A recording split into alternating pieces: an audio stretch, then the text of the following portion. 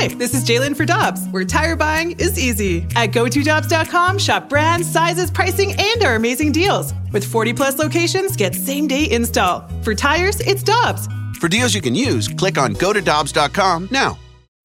When you need mealtime inspiration, it's worth shopping Kroger, where you'll find over 30,000 mouth-watering choices that excite your inner foodie. And no matter what tasty choice you make, you'll enjoy our everyday low prices, plus extra ways to save, like digital coupons worth over $600 each week. You can also save up to $1 off per gallon at the pump with fuel points. More savings and more inspiring flavors make shopping Kroger worth it every time. Kroger, fresh for everyone. Fuel restrictions apply.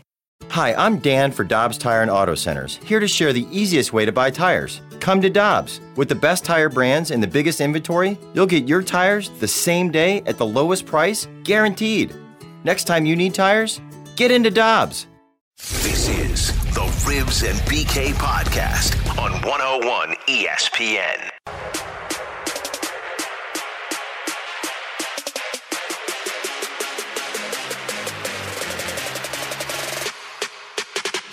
I'm calling it. I think he's a Yankee. I think Yadi winds up signing with the Yankees. I think this makes a lot of sense. It didn't make a ton of sense because they had those two guys. But Brian Cashman back in October, when he was asked about a potential Gary Sanchez trade, he goes, it's fair to ask that question. What GM says that? Unless he's really interested in potentially moving on. That was Anthony Stalter yesterday on the Fast Lane. He got the news. The New York Post is officially reporting that the Yankees are listening to trade offers for their catcher, Gary Sanchez.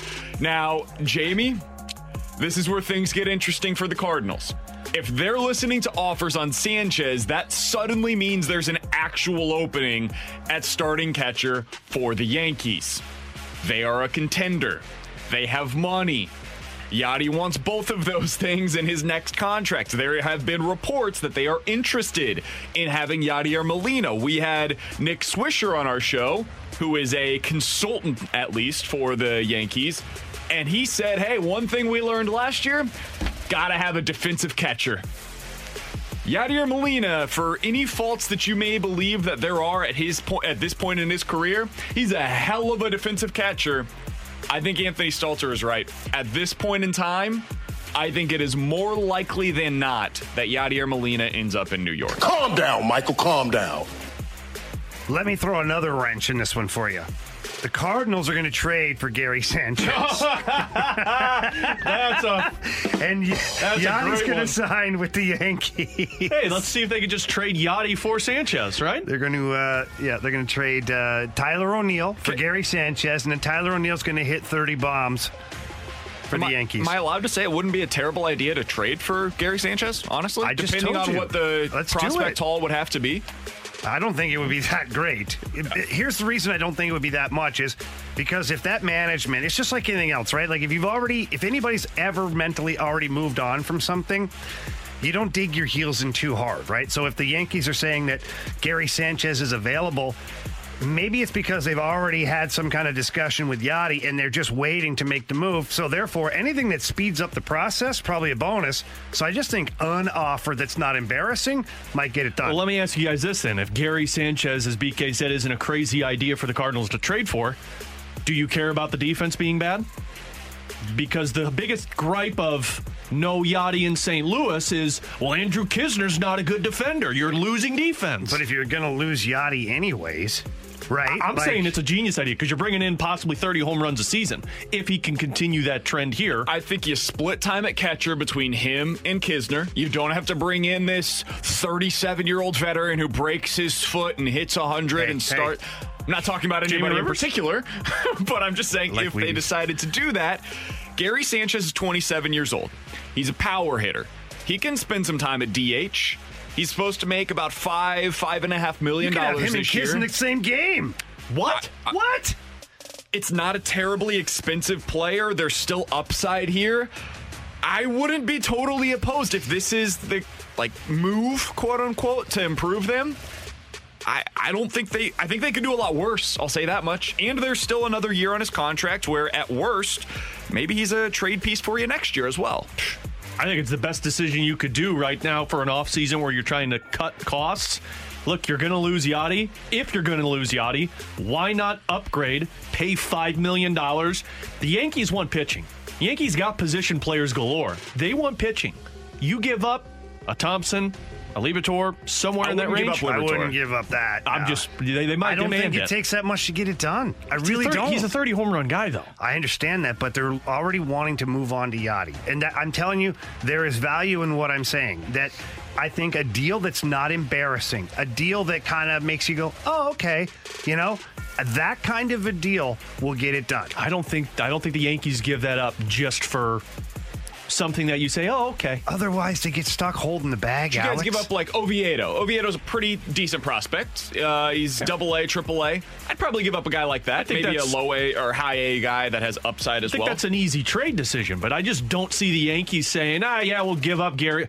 Look, Sanchez may not be a catcher for him, but he could still be the DH for him. They've got too many guys that play DH, though, And so this is where they're kind of stuck right now, and I think this is why he's on the block to begin with. I'm with you, Alex. It might not be as cheap as I'm talking about. I mean, you might be right, but if it's going to cost you a Liberatore, well, then I think there's other options at DH that I would rather do. Right now, if I'm the Cardinals and I'm flipping Liberatore, I'm going to make real sure that it's a good player, because otherwise, Randy A for Liberatore already looks bad just now. Imagine if Liberatore goes on to be some stud pitcher and you got a guy that you've had for a year and then parted ways with. Here's the thing for Gary Sanchez, too, though. I mean, you're getting a guy who's, 27, you said, BK? This is a guy who's hit 30 home runs in a season for you. He doesn't have to be the catcher of the future. You have Ivan Herrera coming up. Sanchez could be a first baseman down the road when 5 years from now, in 2024, we talked about Paul Goldschmidt's 36. He could be a DH. I mean, this could be a weapon for you. This could be one of those bats that we've talked about that if you want to upgrade and be a contender next year, here's how you do it. So 65780, the Air Comfort Service text line. Guys, I like this one. You know I'm going to like this one. From the 618. Hey, boys, how about Carlos for Sanchez? Heard worse ideas. I'd do that in a heartbeat. Would the Yankees do that? I don't know. Doubt it. I guess maybe they would ask Yachty. I wonder if you could do like Carlos plus Oviedo for Sanchez, because really Carlos is a salary dump. Dean. Hey, let's not get wild. We need that bat. Carlos would be a salary dump, because at that point you're saying you're saving $12.5 million from his salary. So basically you're saving $7 by going from Carlos to Sanchez, going from a $12 million salary to a $5 million salary. Maybe you could repurpose that $7 million elsewhere. Maybe that's where you're able to bring back Waino with that $7 million. So now you've got I like that. Waino and Sanchez for Carlos. It makes a lot of sense. Yeah. I don't know what they would be asking for. I have no idea. We've kind of moved off of the initial we just got so news excited here. Yeah. We got so excited. I was going to say, we don't even carry Yachty to the Yankees. Give us the other one. I've already figured that Yachty's leaving, so if that's the case, we got to find the replacement. So I do find that to be really interesting, actually, because I think this is best case scenario. I know it's going to stink to watch Yachty in a Yankees uniform. Here's why I think that it could be best case scenario for the Cardinals.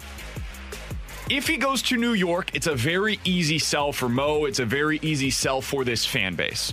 Well, they probably offered him more money than the Cardinals were willing to. They're definitely a bigger contender than the Cardinals are likely to be next season. And if you're Yachty, it also potentially helps your Hall of Fame resume to go up there and play in front of the New York media for a year or two. So there's a lot of reasons that could be easily explained to this fan base as to why this move was made now. I think the same could be true for Waino if he decided to go to Atlanta. Atlanta might be able to offer him more money. They are definitely a contender going into this upcoming season.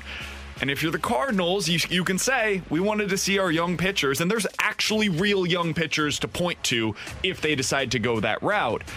Those are probably the two best case scenarios for the Cardinals, and then they could repurpose that money, like we were just talking about with Gary Sanchez, to be able to go pick up players elsewhere as well. I'm okay with it. Honestly, at this point, like I just said earlier, I've wrapped my brain around the fact that I think Yachty is going to move on. And like yesterday, I said I think it goes with winning first for him, money second, legacy third. But legacy jumps from third to second quickly if he goes to the Yankees.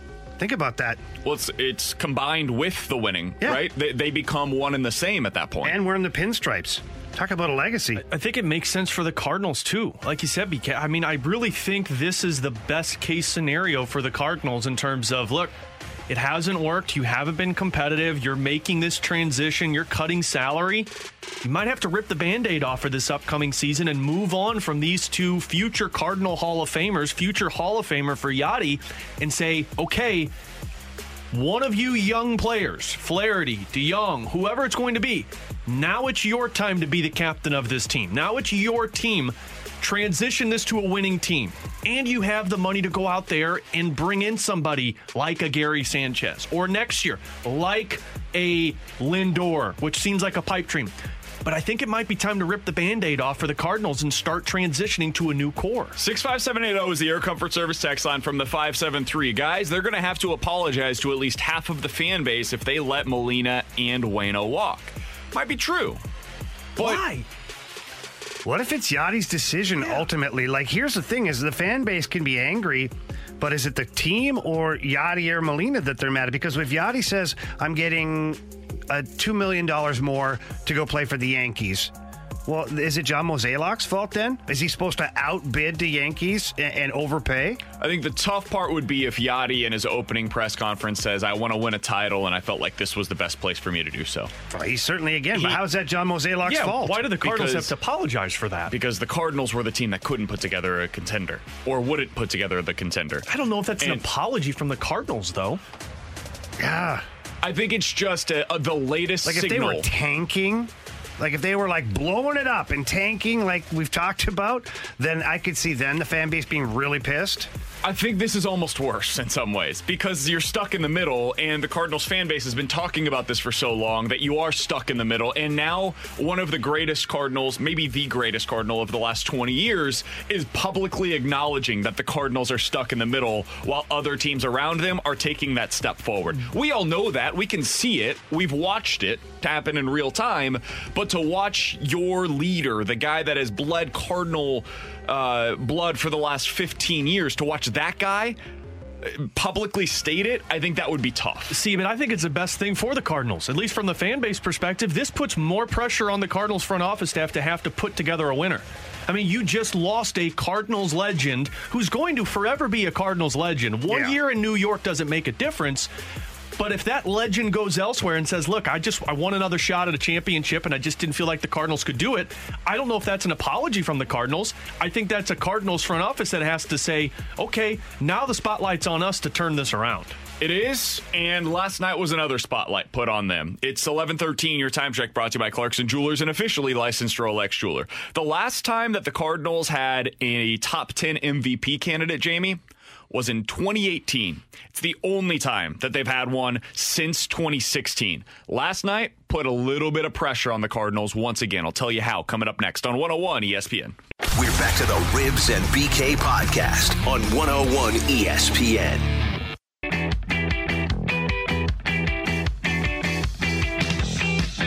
Huge congratulations to Freddie Freeman for winning the National League MVP. Congrats to the Braves for having 2 top 5 finishers in the MVP. Marcell Ozuna also right up there with them. The Dodgers, they got the guy that finished second in MVP and also had a guy who finished 9th. Huge congrats to them. Sure bet on that one. That's cute. The Padres had a couple top 4 finishes with Machado and Tatis. The Nationals had 2 guys in the top 10 with Turner and Juan Soto. Cardinals had a guy get a vote. That was nice. Paul Goldschmidt is yet to come. Paul Goldschmidt had 3 votes in the MVP award race. Right, there we go. None were higher than 7th. Where's OJ on that one? No, he's not on that one. It was the latest reminder of the gap between the Cardinals and the actual contenders in the National League. The Braves, Dodgers, Padres, those are the teams that really had any sort of a shot to actually come out of the National League this year. They all had multiple guys finish in the top 10 in the MVP race. The Cardinals have had 1 player finish in the top 10 in the MVP race in the last 6 seasons. Damn! That was Matt Carpenter in 2018. Guys, RBI machine, Matt Carpenter. To absolutely. You. When we talk about re-signed him long term after that. When we talk about the Cardinals adding this big time bat, this is why we talk about it so often. And I understand for our audience, it very well may sound like a broken record when we bring up Francisco Lindor or Nolan Arenado or Carlos Correa or Trevor Story, any of these guys. And I get that. And I wish we didn't have to talk about it as much as we do. But this is why we continue to talk about it. Because when you see a night like last night where you have the awards and you have the National League MVP officially given out and you see the teams where these players play, well, you see the gap between the Cardinals and these teams. I look at the rest of the rosters and I'm like, other than the Dodgers, the Cardinals have the depth that a lot of these teams have. They have really good pitching. They have solid defense. What they're missing is these guys. They're missing their Freddie Freeman and Marcell Ozuna. They're missing their Betts in Seager. They're missing their Machado and Tatis. They're missing their Turner and Soto. And so, Jamie, I don't know how you can see it any more clearly than what we saw last night on awards night once again. Yeah, I get your point on this 100%. And I think it's even more frustrating again to see a guy like Ozuna's name back in the mix for getting MVP votes. But I look at it another way, too, and I'm curious to get your thoughts on this, is if the Cardinals are without all these guys, these partners and these fantastic players, what do we say then to the fact that the Cardinals have still been able to have success? Now, success in air quotes. What is success, right? Well, they made the playoffs. They went to the NLCS last year. They don't have an MVP on their team. So what does that tell us about the Cardinals? Are we wrong, maybe? Are what they're doing kind of right? It's what I've been saying for years now. The Cardinals are the best team in baseball at producing quality players, like average major leaguers. And this is why I do have a little bit of concern when we have all of these guests on and they're like, hey, look at the 300 players are going to hit the free agent market and there's going to be so many solid players that you can get for cheap. Yeah, but the Cardinals already have all of those guys.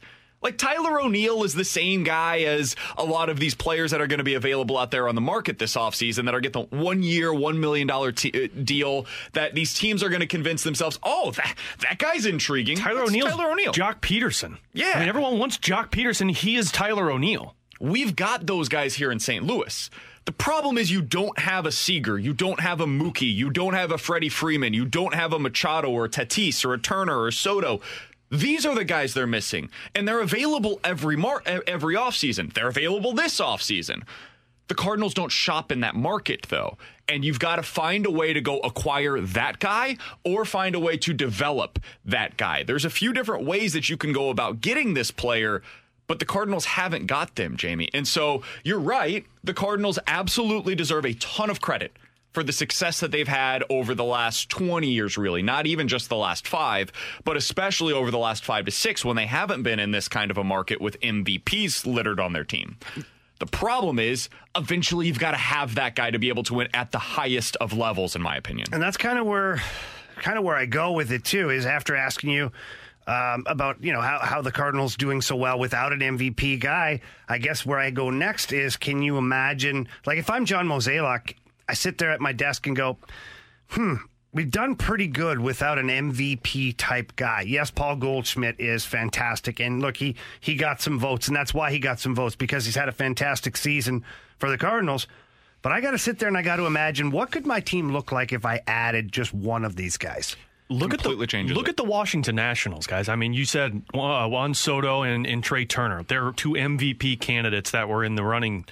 If you put the Cardinals roster to the Nationals roster, other than Juan Soto, they're very similar. Like, you take Juan Soto out of the picture, Paul DeJong can be a Trey Turner if he has success sustained throughout 160. I don't know if I agree with that, but go ahead. His power's there, though. The batting average for Trey Turner, but Trey Turner's not the power hitter that Paul DeJong is. So they're kind of offsetting each other. But the pitching staff, I would put the 5 guys in a rotation of a healthy Cardinals rotation against the Nationals rotation any day of the week. I get it, Strasburg and Scherzer, but Dakota Hudson and Jack Flaherty at their best can compete with those guys. The bullpen for the Cardinals is better than the Nationals bullpen. Definitely. The depth is better of the Cardinals than the Nationals' depth. You put the Cardinals in that division, they're competing with the Nationals every season. You put an MVP in there, like a Juan Soto, you're talking about very similar, if not the same team. Yeah, I mean, you look at how the Nationals won the World Series. It was behind pitching and defense, and then they had three guys that were just unbelievable. Howie Kendrick. Them, and Howie Kendrick as well. But, I mean, there was a reason why they won that World Series, and it was because their superstars played like superstars throughout the postseason. I mean, you look at Rendon and what he was able to do. He was tremendous and got $100 million as a result of that. Juan Soto is one of the best young players in all of baseball. Trey Turner is a really, really good young player as well. They have that top-end talent that the Cardinals just don't have. And so I get where you're coming from on this, Ferrario, but the difference between the Nationals and the Cardinals is that the Nationals are in an easier spot to compete, especially right now. I would take, like, if you told me you're a general manager, and this offseason you can pick. You either become the guy that is in charge of the Nationals or the guy that is in charge of the Cardinals. And forget payroll, forget all of that stuff. I would take the Nationals job in a second because they already have the stars. I can go out in the market right now and find all of the depth and add it to my team that the Cardinals currently have. And I can get it for super cheap this offseason, maybe more so than ever before. The Cardinals, meanwhile, my job is to find the next Trey Turner, to find the next Juan Soto. And I can't get that given my current situation with the money. And so I would much rather have that Washington Nationals job because they already have those players in place. And that's the hardest thing to add unless you're willing to go out there and actually spend on it. Well, and I think that's where everything comes to a head, is right there. Unless you're actually willing to go out there and spend. And, you know, look, the text line blows up every day with, we've heard this last year, we heard this 5 years ago. Though you might as well just be the same show as 10 years ago. The Cardinals are not going to go out and spend. Well, look, they went and got Paul Goldschmidt, and they re-upped him immediately, gave him a pretty healthy contract, and he's been a heck of a player. I think people forget about Paul Goldschmidt sometimes because he's just so quiet and does his job. If he was a bigger personality, I think people in St. Louis would feel like they have a bigger star on their hands, even though statistically, Paul Goldschmidt is one of the best in the league. Now, that being said, yeah, there's frustration. When you have ownership that is at the top of the game every year as far as the attendance, or the organization, rather, attendance, and they have all of these things that are attached to the ball club downtown. Nobody knows how much they're related to one another, whatever. I don't care. The point is they have an ownership group that has been successful and have, I don't say deep pockets, but we're getting there. It's close. I think that's where the frustration lies for the fans is you see these players out there. You, Alex and BK, you talk about how close the Cardinals are, how great the depth is, and the casual fan, me, I'm sitting at the end of the bar going, Jesus, spend the money. Yeah. Just go get the one guy. We're one guy away. How hard is that? Pick up the phone. And people are hard to believe that it is only one guy because they see and they say on the text line that this is just an average ball team. But you don't understand what one player who is an MVP-like player can do to an entire ball club. It takes pressure off of Paul DeJong. It takes pressure off of Paul Goldschmidt, Tommy Edman, Dylan Carlson. All of these guys who are playing average are trying to be above average. But unfortunately, they can't be. You put a MVP player in the middle of that batting order, everyone else knows that they can do the role. It's what Curves was with us talking about. When you have somebody who knows what their role has to be every game for an entire season, you can go out and perform to that ability. But when you're trying to be a 30 home run hitter, when you're only a 20 home run hitter, you're overdoing it. I think this texture from the 618 kind of sums it up what we're talking about here. It basically all continues to come back to the Cardinals need to trade for Francisco Lindor.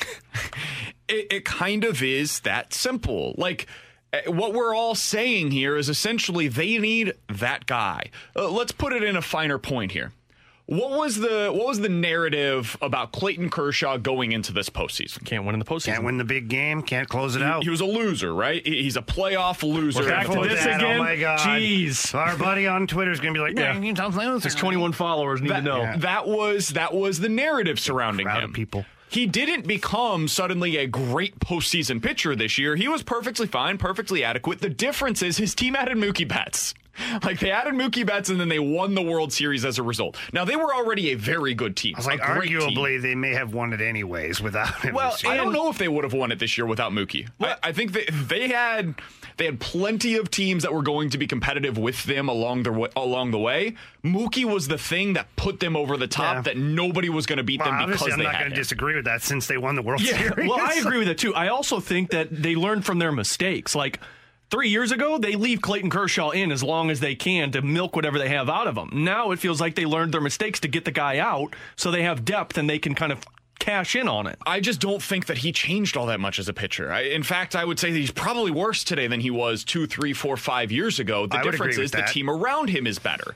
And so what needs to change for the Cardinals to get over the hump? They need to add one elite level player. They need their version of Mookie Betts. It's just easier to say that than it is for them to actually go out and do it. 65780 is the Air Comfort Service text line from the 618. Of course, BK knows what a loser is because he is one. Fair enough, sir. Let's dive into some NFL quick hitters. Not nice on a Friday. Including Titans. Are they really smoke and mirrors? Because Jamie's been saying this all year long. I've been trying to resist. We'll talk about it coming up next on 101 ESPN. We're back to the Ribs and BK podcast on 101 ESPN.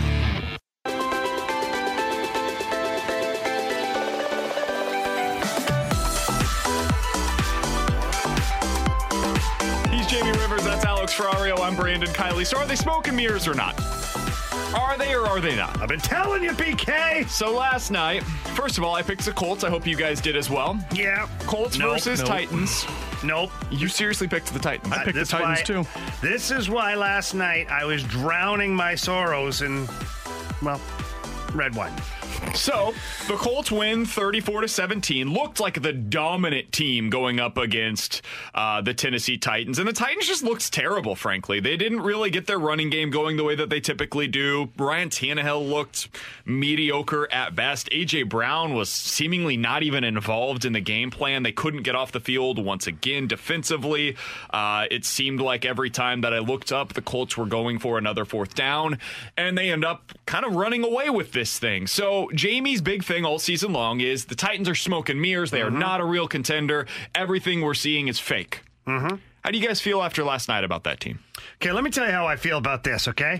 Is this the same as the damn 49ers Hold on, last the dump year? button's not loaded. For me, okay? I'm telling you right now, last year I bet against the 49ers, they'd win. I was calling them smoke and mirrors. Then I'd bet with the 49ers and they'd lose. It's just that Tennessee this year is that team for me that no matter what, they're going to screw me over in the Pick'em challenge. Now, I've said all year I think they're smoke and mirrors. And as we go along here, the experts who actually know what they're talking about, they've been breaking down how they're really susceptible to the passing game, that they do not have a good, defensive backfield, and they're getting picked apart.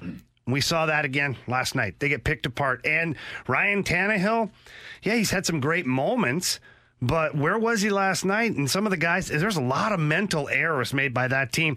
And we're seeing they started out, they're way ahead of everybody in that division. And now the Colts are 6-3 with them. And the biggest question going into last night's game was, well, can the Colts beat anybody that's really good? Because they've had a bit of a weaker schedule. Well, they beat the Titans last night. Now, are the Titans a better team?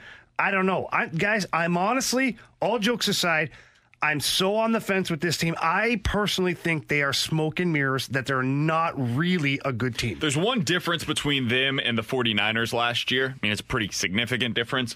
49ers went 13-3, and they had a plus 169 point differential, which was the third best in the league. Did they win the championship? No, but they were very close. They got there. The Titans this year are 6-3, and they've won those 6 games. Their point differential is plus 14 on the season. So the 49ers were legitimately good last year, even though I never bought into them. The Pishneras right now. The Titans, I still don't know if they're actually good or not. You know, I've been on this train the entire time saying that I still believe that this is a good team. Yeah, you had everybody win the MVP from them. You know, for a while I felt like it.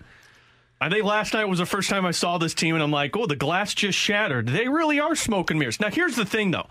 I think the offense is still really good. The defense is a problem. Yes. And special teams screwed that team last night. Like, let's be honest here. Your punter whiffed on one punt and then got the other punt blocked, which I don't know if I blame it all on him. The defensive lineman or the offensive lineman let him it's kind of tough to blame the punter unless he takes forever to kick. So, I mean, you take those... And they missed a field goal as well. You take those 2 possessions away, you're talking about the Titans still being in this. And I think the Titans' offense felt rushed because their defensive unit and their special teams unit were kind of screwing them over. So I'm still on the track of, I still think Ryan Tannehill is I don't want to say an elite quarterback because he's not an elite quarterback, but he is a above average quarterback right now in that conference. Derrick Henry is still an elite running back and can win. I feel like when he feels like it, he is. No, but they couldn't use him last night when they needed him. Because they had to rush the clock. They're down by 3 possessions. But I'm just saying, I feel like Derrick Henry, like he shows up. He's like a Russian goal scorer back in the day in the 90s. Like they show up when they feel like it. Like he's once, a front runner. Once every few games, I'm not done talking about this yet. Once every few games, Derrick Henry decides, I'm going to play, and goes out and has a monster game. And then he kind of disappears. And you're like, well, what happened to Derrick Henry? Well, they were rust, this, that, the other. Well, he also lost his best left tackle, too. Well, he is the size of a left tackle. Get busy, Derrick Henry. Derrick Henry is the same thing as Lamar Jackson. Those guys are really, really good when they're winning because you can, script-wise, you can run more often. So you're ahead. You start running the ball to bleed out the clock, and those guys get more opportunities to run, and they're in a good situation. And so, boom, now he ends up with 25 carries for 200 yards and has that 170-yard one that he breaks off, and it looks amazing. Same thing is true for Lamar, but once he has to start throwing, well, things look a little different when he's trying to come from behind than they do whenever he's playing from ahead, and you've got more questions as to, is he going to throw here? Is it going to be play action? Is he going to hand it off? Is it an RPO? There's a lot more questions about Lamar when they're playing from ahead. When they're playing from behind, you kind of know what's coming your way. It's the same thing for the Titans. I think what I learned last night, and maybe I should have known this already, I think there's 2 teams, to me, that are ahead of the pack in the NFL right now. I think it's the Chiefs and it's the Steelers. And I think all of these other teams that we're talking about that we always go back and forth about, I think they're all basically the same. They have different Achilles heels. They have different reasons why they are on that second tier, but they're all pretty much the same. That would be the Bills. It includes the Dolphins. It's the Ravens, the Colts, the Titans, the Raiders. In some ways, the Packers, Saints, Bucks, Seahawks, Cardinals, Rams. They're all kind of in that same tier to me of any given week. I wouldn't be surprised if any of them lose to any of the other teams in that same tier. Yeah, I don't disagree with that. I do think there's a logjam in the middle of the pack, just like you said. Now, if I'm going to go back to the AFC South now, seeing what we saw last night, and both the Colts and the Titans are tied now in the standings. Mm-hmm. Who do you guys have winning that division now? Did it change your feelings at all? Between the division last night that we saw in action? Between the Colts and the Titans, because a couple of weeks ago, I think unanimously, maybe I was pushing back probably a little bit, but we probably agreed that the Titans would win that division, and then the Colts would find a way into the playoffs. Well, now the Colts are tied for the lead in the division.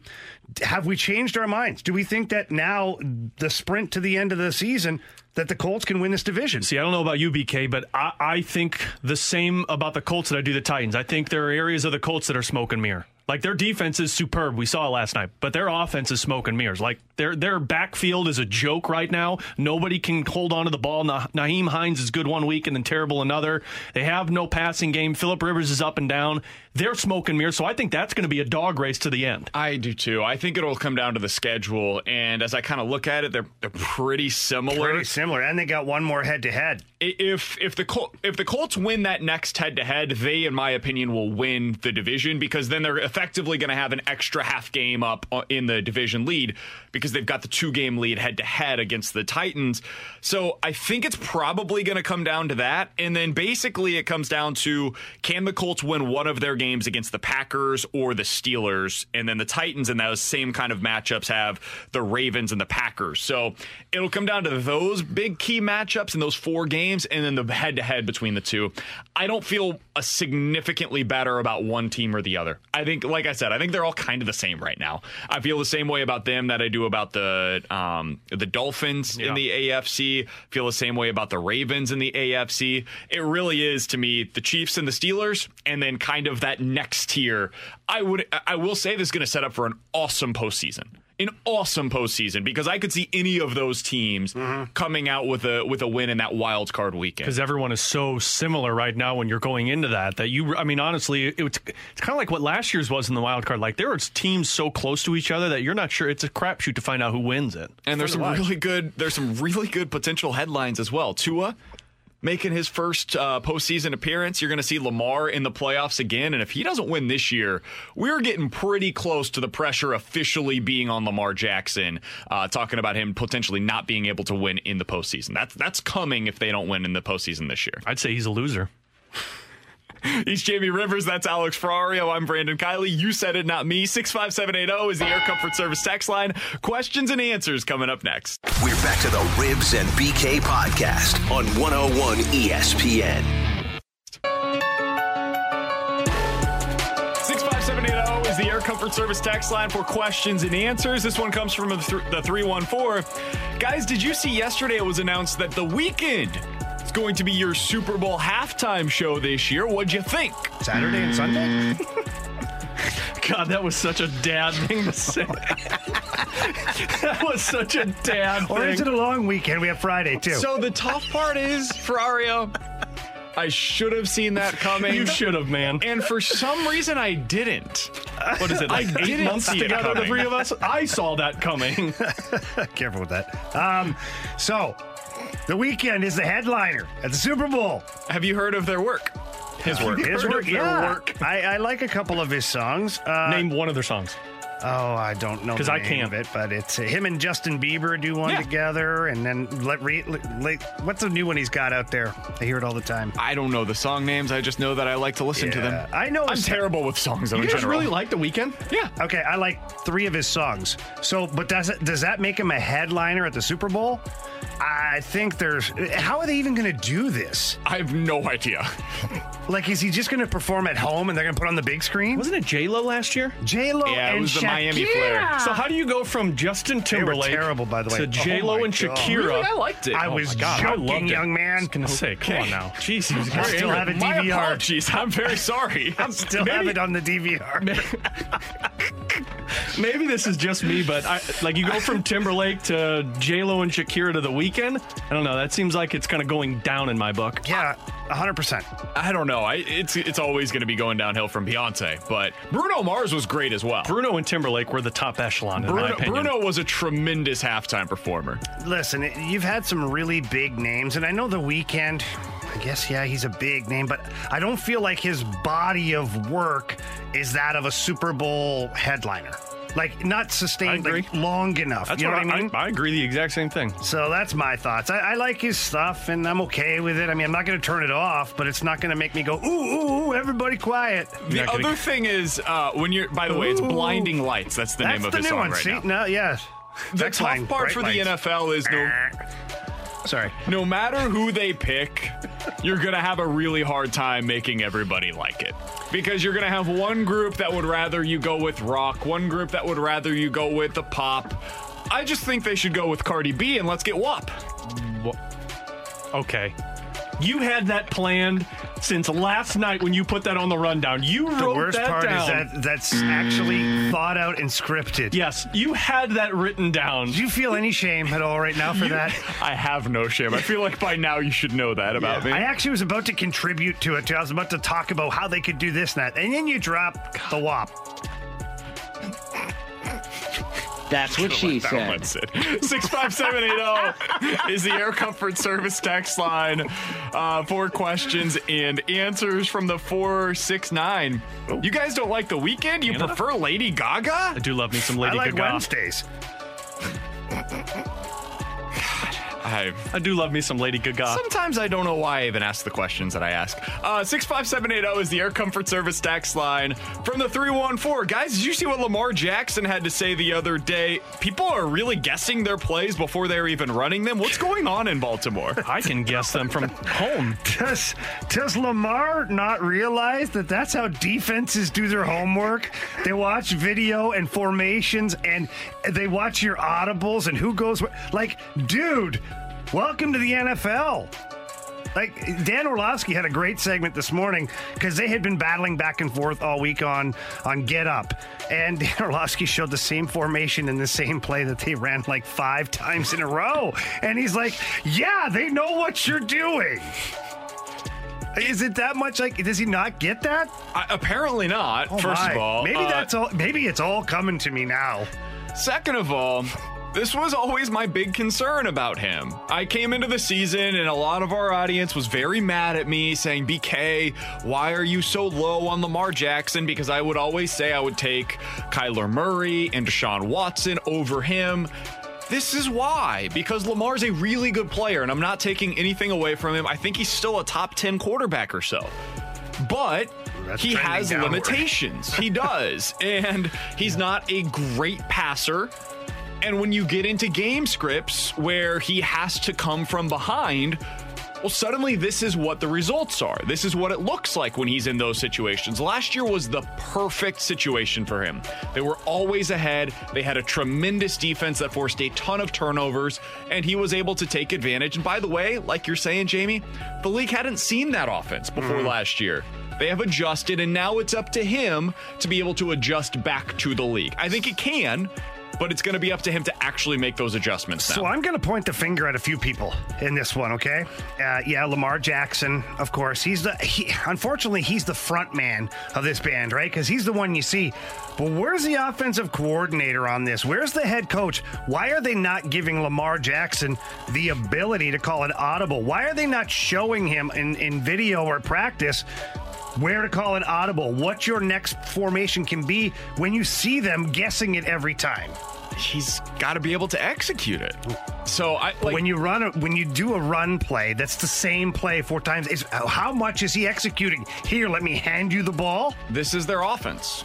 And that's why I said you got to point the finger at the offensive coordinator and the head coach. And if Lamar's sitting there going, 53 knows what we're doing, you got to call something different at that point. Then he's got to adjust. And some of it is on their OC. I don't know, but some of it is on their OC. Answers, BK. This is questions and answers, and you've provided me none. I've seen John Harbaugh be an elite head coach. I think that he is that still. I'm not going to blame him for this. I got to point the finger at the quarterback that's not very good at throwing the football. If you were better at throwing the football, I would have more confidence in you being able to run other plays. He was an elite head coach with a different quarterback, though. Like he was an elite head coach last year with this quarterback. He won it with Joe Flacco. Yeah, but it's a different quarterback. Obviously. I'm pretty sure John Harbaugh's an elite head coach, and I don't have a whole lot of questions about that. I'm also pretty sure Lamar Jackson's a good quarterback. They're going to adjust. It's going to take some time, and we'll see what it looks like whenever they do. 65780 is the Air Comfort Service text line from the 417. Guys, if Jim Harbaugh ends up getting fired at Michigan, would you like to see him get another shot in the NFL? Oh, man. Bring the cargo pants back, baby. I just don't know if his shtick, we'll call it, flies anymore in the NFL. Like, I think it flies at college because he's got a big name. He's had some success, and, the kids kind of are looking up to him and slightly, I don't want to say intimidated, but maybe that, The NFL, they're going to look at some of the stuff he does and be like, dude, come on, man. Like, I'm not 18. I'm not 19. I think there's so much more inspired hires as options out there, even from the college game. If you're a team that needs a head coach this offseason in the NFL, I would go to Oklahoma, ask Lincoln Riley what he wants, and give him whatever he wants. I would go to Ohio State, talk to Ryan Day, and say, what do you want? And give him whatever he wants. There's other guys around college football that I just think are much better hires than Jim Harbaugh. I know he has the name. I know what he did in San Francisco. I think you're right, Jamie. I think there's a little bit of a time limit on what he's able to do in the league, though. Heck, I think I'd do Dabo Swinney before I would do Harbaugh. Oh, I disagree, too. Both of those guys would not even be on my list. Dabo Swinney is a total college coach. I'd do Swinney before I would do Harbaugh again. I'm going back and forth on this because I think both would be not great hires. I think I'm probably with you, though, for Ario. I think I'm probably with you. I don't even know what's happening anymore. By the way, there was a list from sports of Yahoo Sports yesterday on the top college coaches that are candidates in the NFL. They included David Shaw from Stanford, Matt Campbell from Iowa State, James Franklin from Penn State, who I would probably give a call, Dan Mullen, the joke that is Dan Mullen from Florida. Oh, God, Darth Vader. What? Brian Kelly from Notre Dame. Oh. That's your guy, right? No. Okay. It's his cousin. PJ Fleck from Minnesota. I've heard that name. I don't know if his shtick would work out very well in the league either. I think he's a college coach. And then the last one on this list is Luke Fickell from Cincinnati. That's Fickell. Be careful there.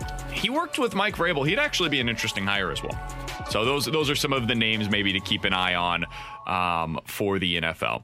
With Jamie Rivers and Alex Ferrario, I'm Brandon Kiley. 65780 is the Air Comfort Service text line from the 573. BK, I thought the signal was supposed to be fixed on Wednesday. What's up with it? I still got static. Man, that is way above my pay grade. I have no idea. Because we're electric. Coming up next, are the Cardinals too reliant on their own history? At least one Cardinals beat writer brought up that possibility. We'll let you hear what he had to say about it next on 101 ESPN. We're back to the Ribs and BK podcast on 101 ESPN. We're back to the Ribs and BK podcast on 101 ESPN.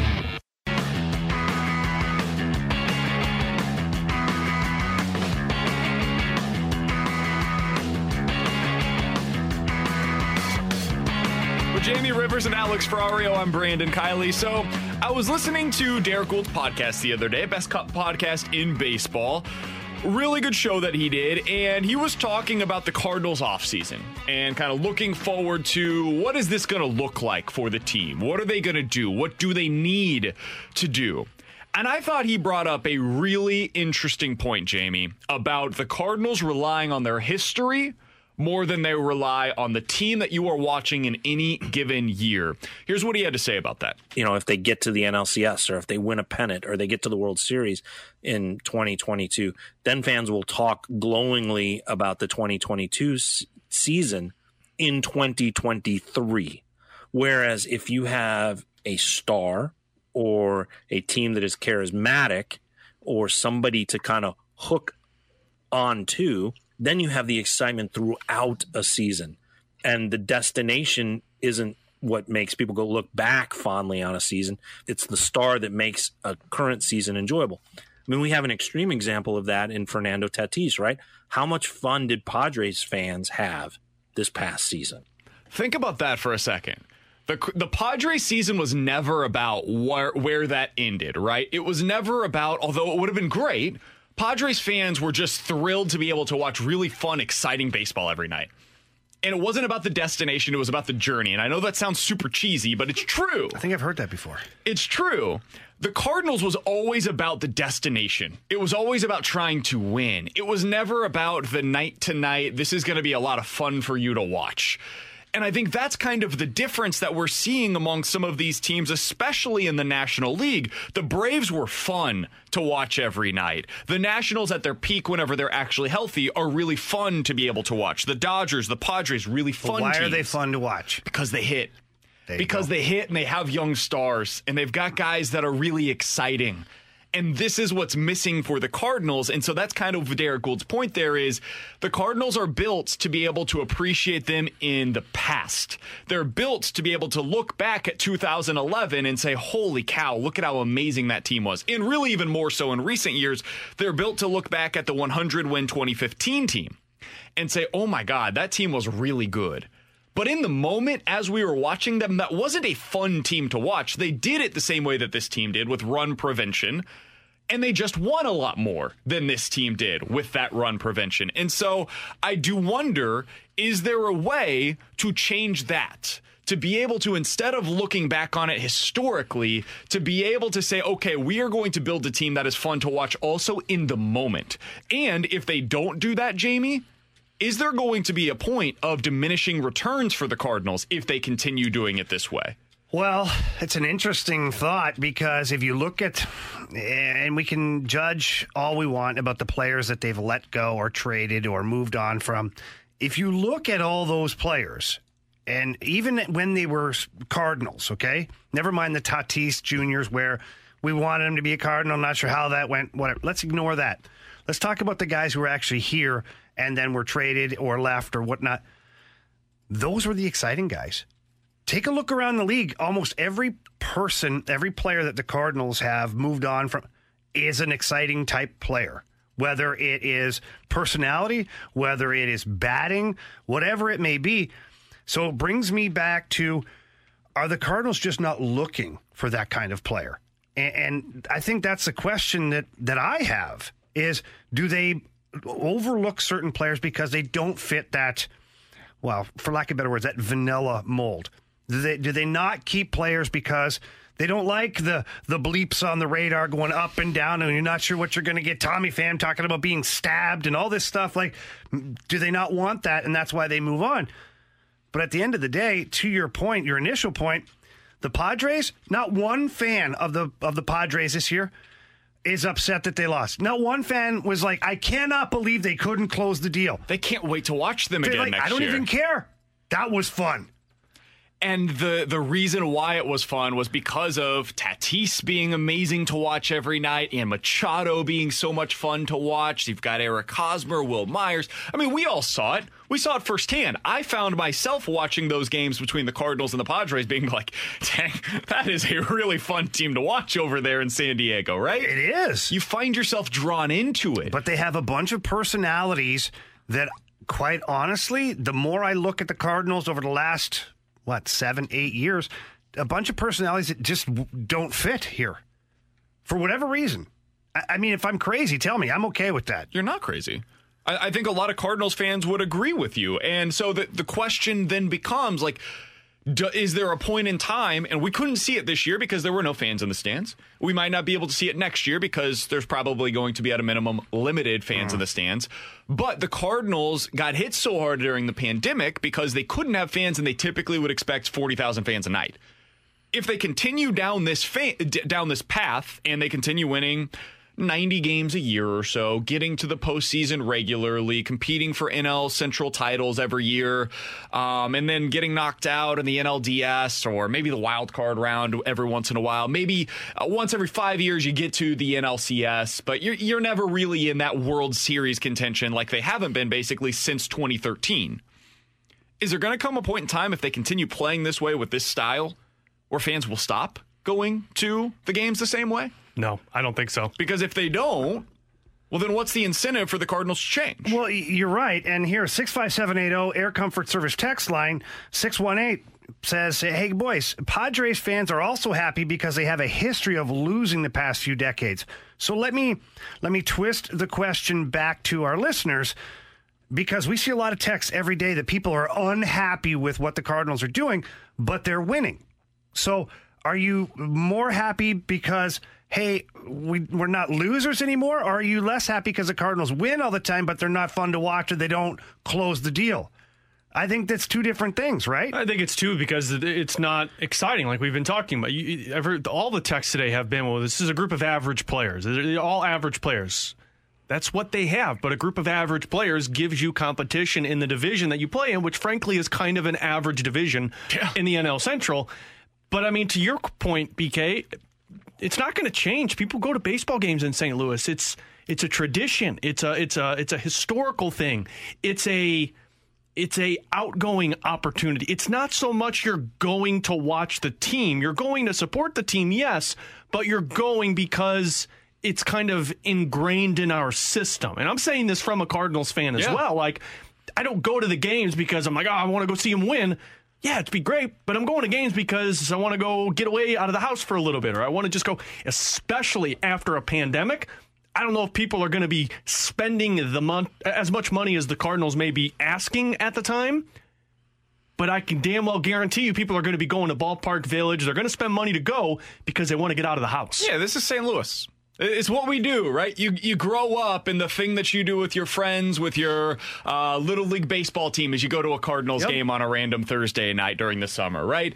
Your family, your outings over the summer, you go to one baseball game a month or whatever, right? This is what we do as St. Louis. And so it's as much of a communal gathering as it is going to watch the Cardinals. And so I tend to agree with you, Ferrario. The problem is, that creates very little incentive for the Cardinals to then say, okay, we're getting 40,000 fans no matter what the product is that we put out there, as long as it's winning. And they're winning. And they are winning, and they're good at it. So why would we go find all of these players that we're talking about unless they view this as something where they are not getting to the ultimate goal, which is the World Series, and they really, really want it. You were out in Detroit, Jamie. Their goal every year, what do we have to do to win a Stanley Cup? And they would spend whatever it took to go out there and win a Stanley Cup. They sure did. Are the Cardinals willing to do that? Because they can. Not on me, but are they willing to do that? There's one other piece of audio that I wanted to hear from Derek Gould. This again comes from the best podcast in baseball, talking about the Cardinals' identity. And we've talked a lot about this as well. Do you think they're in a bit of an identity crisis where they may not have that anchor player, that anchor personality that enlivens a fan base or enlivens a team, and instead they've just become, the brand. They're the James Bond franchise. They're always good, but the actor kind of changes. I think that's kind of what we're seeing. They're nameless and faceless in a lot of ways right now. Like who? Back to the personality They've point. been lacking it since Matt Holliday left. I mean, they have been lacking personalities. You transitioned from Pujols to Beltran, from Beltran to Holliday. You had a little bit of Carpenter. A little bit of Carpenter there. A little bit of Carpenter. I don't even know if people were going to the ball. Carpenter was like a surprise. It's a bonus. Yeah, Carpenter was like, oh, wow, I didn't see that coming. This is awesome. You never went to the ballpark thinking, oh, man, I got to go see Matt Carpenter hit some balls today. I got a question for you guys, and I just pulled up the Major League Baseball, the standings, and I'm just looking at the divisions. If you took the St. Louis Cardinals and you put them in the NL West, okay, would that force the Cardinals ownership to go out and get some players? Yes. Because I'm looking at it's the Dodgers and the Padres. The Giants, in my opinion, are a good team. They're on the rise, too. They're going to have some good players. And it sounds like they're going to spend this offseason, They're going to too. spend as well. So if you're the St. Louis Cardinals and you're in the National League West, well, you better spend or you're out. It's either spend or it's do what you said and blow it up and rebuild, because that's then, what... Right? Like then you're in a long-term project. So as Cardinals fans, as we look at this and they say, well, we're winning, we're still getting in the playoffs, you are. But next year you're looking at a division with the Cubs, the Reds, the Brewers, and the Pirates. And the Brewers and the Cubs are on record saying they're slashing payroll. They're going the other way. Let's talk about that a little bit on the other side, because Buster Olney mentioned something about that yesterday, where he said the best friend to the Cardinals is the Cubs right now, because the Cubs are the team that was supposed to be a dynasty, and it looks like that dynasty is going to end a little bit early. We'll talk about that on the other side. It's 12:13. Your time check brought to you by Clarkson Jewelers, an officially licensed Rolex jeweler. With Jamie Rivers and Alex Ferrario, I'm Brandon Kiley. Is the NL Central the enemy of the Cardinals trying to become a great team and instead just being content with being a good team? We'll answer that next on 101 ESPN. We're back to the Ribs and BK podcast on 101 ESPN. As long as the Cubs are in that boat, I don't think any huge pressure gets ratcheted up on the Cardinals, because we know the Reds, while they got better last year, they're never going to be a team that's going to spend huge money. Same thing with the Milwaukee Brewers, the Pittsburgh Pirates. So in some respects, the best friend in the world right now for the Cardinals and a chance for contending are the Cubs, because they haven't manifested in the way we thought they would after they won that World Series in 2016. With Jamie Rivers and Alex Ferrario, I'm Brandon Kiley. It's Ribs and BK on 101 ESPN. That was Buster Olney on with us yesterday talking about the Cubs going in the wrong direction. And Jamie, you brought this up right before we went to break. If the Cardinals were plopped down into any other division in the National League, either the East or the West, would they still be viewed the same way? Would they still be a legitimate contender? And frankly, my answer to that question is absolutely not. I mean, you look at the East, you've got the Braves, the Phillies, and the Mets and the Nationals all legitimately looking to contend, and the Marlins were the surprise for everybody last year. I think you could make a case that the Cardinals would probably be fourth in that diviation next year, maybe especially at best. with the Mets that are going to be on the rise, we assume anyways. Yeah, and then you look over the NL West, the Dodgers and Padres are both ahead of the Cardinals in their building right now. The Giants are expected to spend this upcoming offseason, and they're already at least average right now. And then you've got the Rockies and the Diamondbacks at the bottom of that division, and we'll see with both of those teams, especially with the Rockies.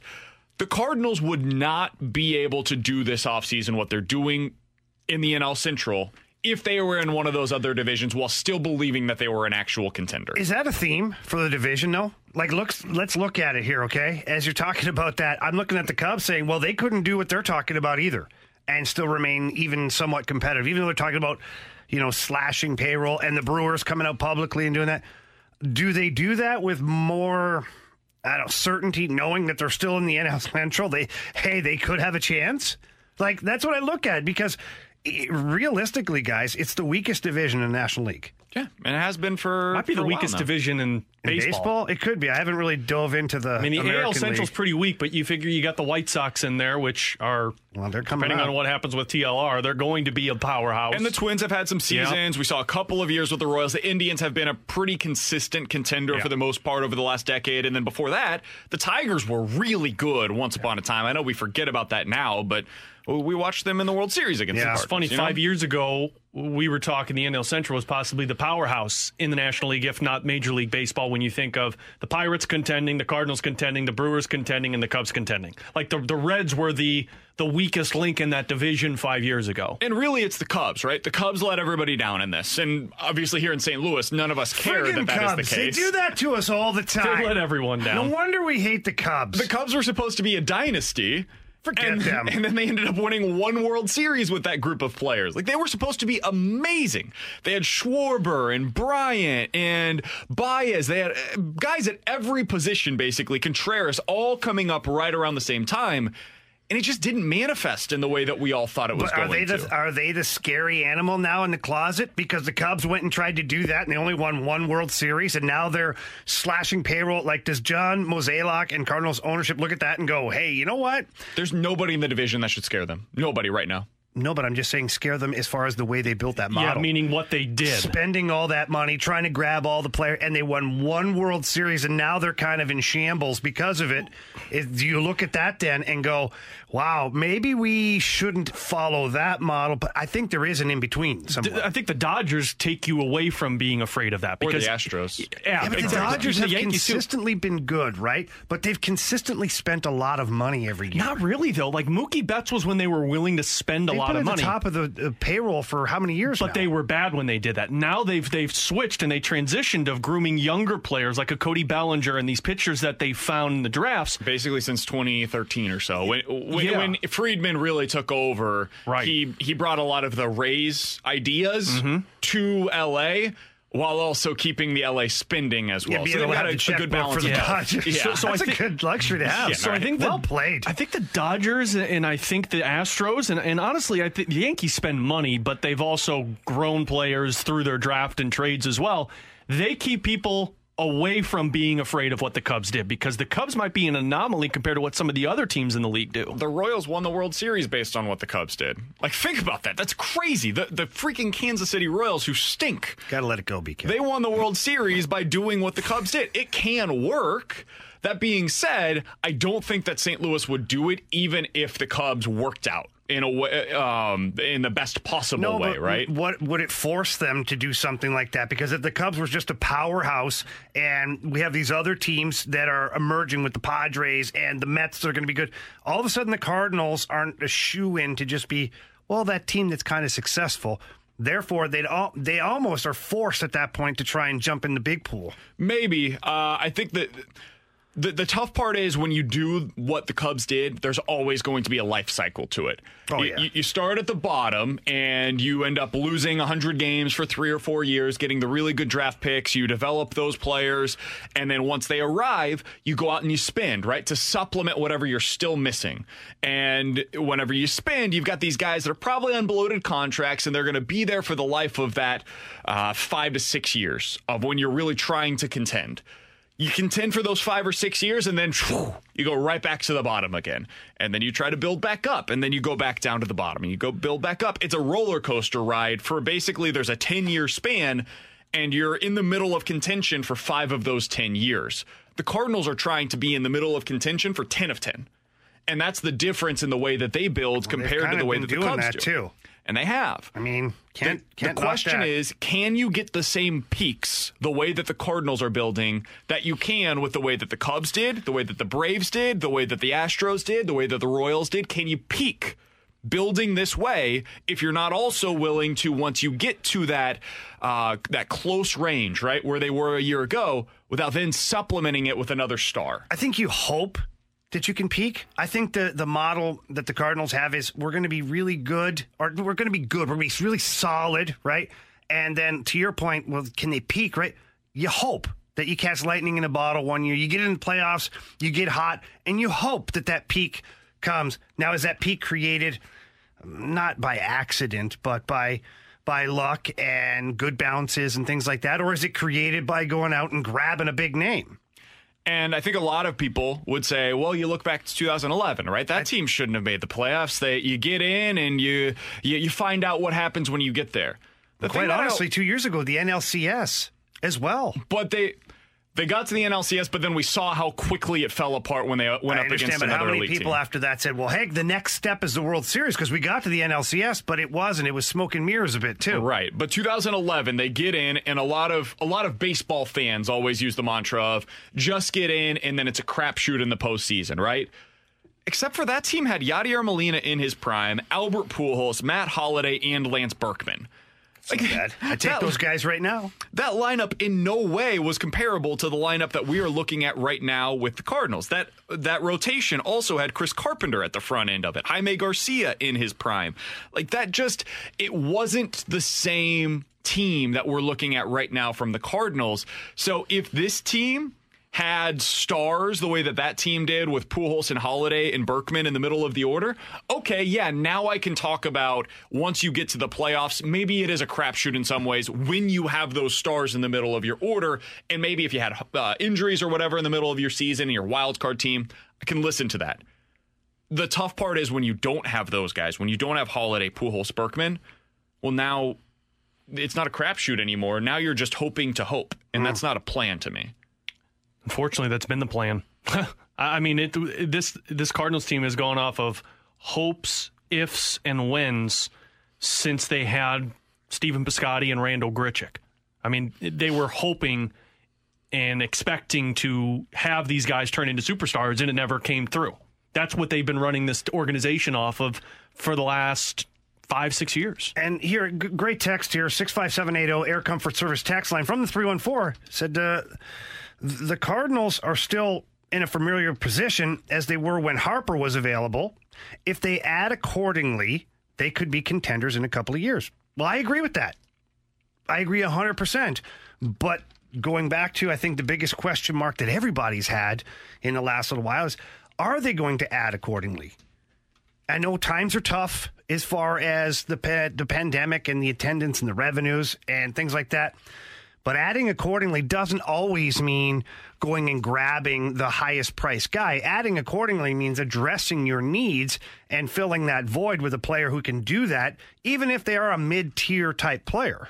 The other thing is, adding accordingly means when you let guys go that no longer fall into your plan, guys like Randall Grichuk and guys like Stephen Piscotty that you just mentioned, Ferrario, you got to get something that actually helps your team in return. I'm not saying you got to get a big-time piece, but the Cardinals, in return for Randall Grichuk, who is still a big league starter for the Blue Jays, who are trying to contend, they got Connor Green and Dominic Leone, neither of whom, at least from what I understand, are still with the Cardinals. Leone was good for like 20 games, I think. I was going to say like a week. For Stephen Piscotty, they got Jairo Munoz and Max Schrock, neither of whom are currently with the Cardinals organization. Nope. So for two current big league starters for other teams, Piscotty and Grichuk, who were not part of your plan anymore, you essentially 2-3 years later have nothing to show for now, that. Piscotty was a unique situation. Sure. They were doing him a favor, and you knew they weren't going to necessarily win that trade. And I'm not asking them to, but get somebody that's going to contribute. I think that says a lot about the Cardinals' ability to identify talent offensively. Look at what they got for Marco Gonzalez. Now, doesn't look great, but Tyler O'Neill, who was a top prospect at the time, other teams know that the Cardinals can identify pitching. They don't have success identifying hitting. I mean, you don't get Paul Goldschmidt unless you have Luke Weaver on that deal. You're not getting him for Carson Kelly. You're getting him for Luke Weaver. That's a good point. It's a really good point. With Jamie Rivers and Alex Ferrario, I'm Brandon Kiley. Bill Daly's the NHL's deputy commissioner. The heck is the plan for this league? Are they going to be back January 1st? Are they going to be able to play a full season this upcoming year? We'll ask Bill Daly what that plan looks like as of today when he joins us coming up next on 101 ESPN.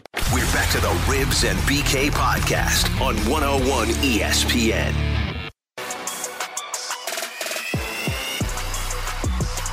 We've Former Blue superstar defenseman Jamie Rivers and Alex Ferrario. I'm Brandon Kiley. It's Ribs and BK on 101 ESPN. Very happy to go out to the Brown and Crouppen Celebrity Line.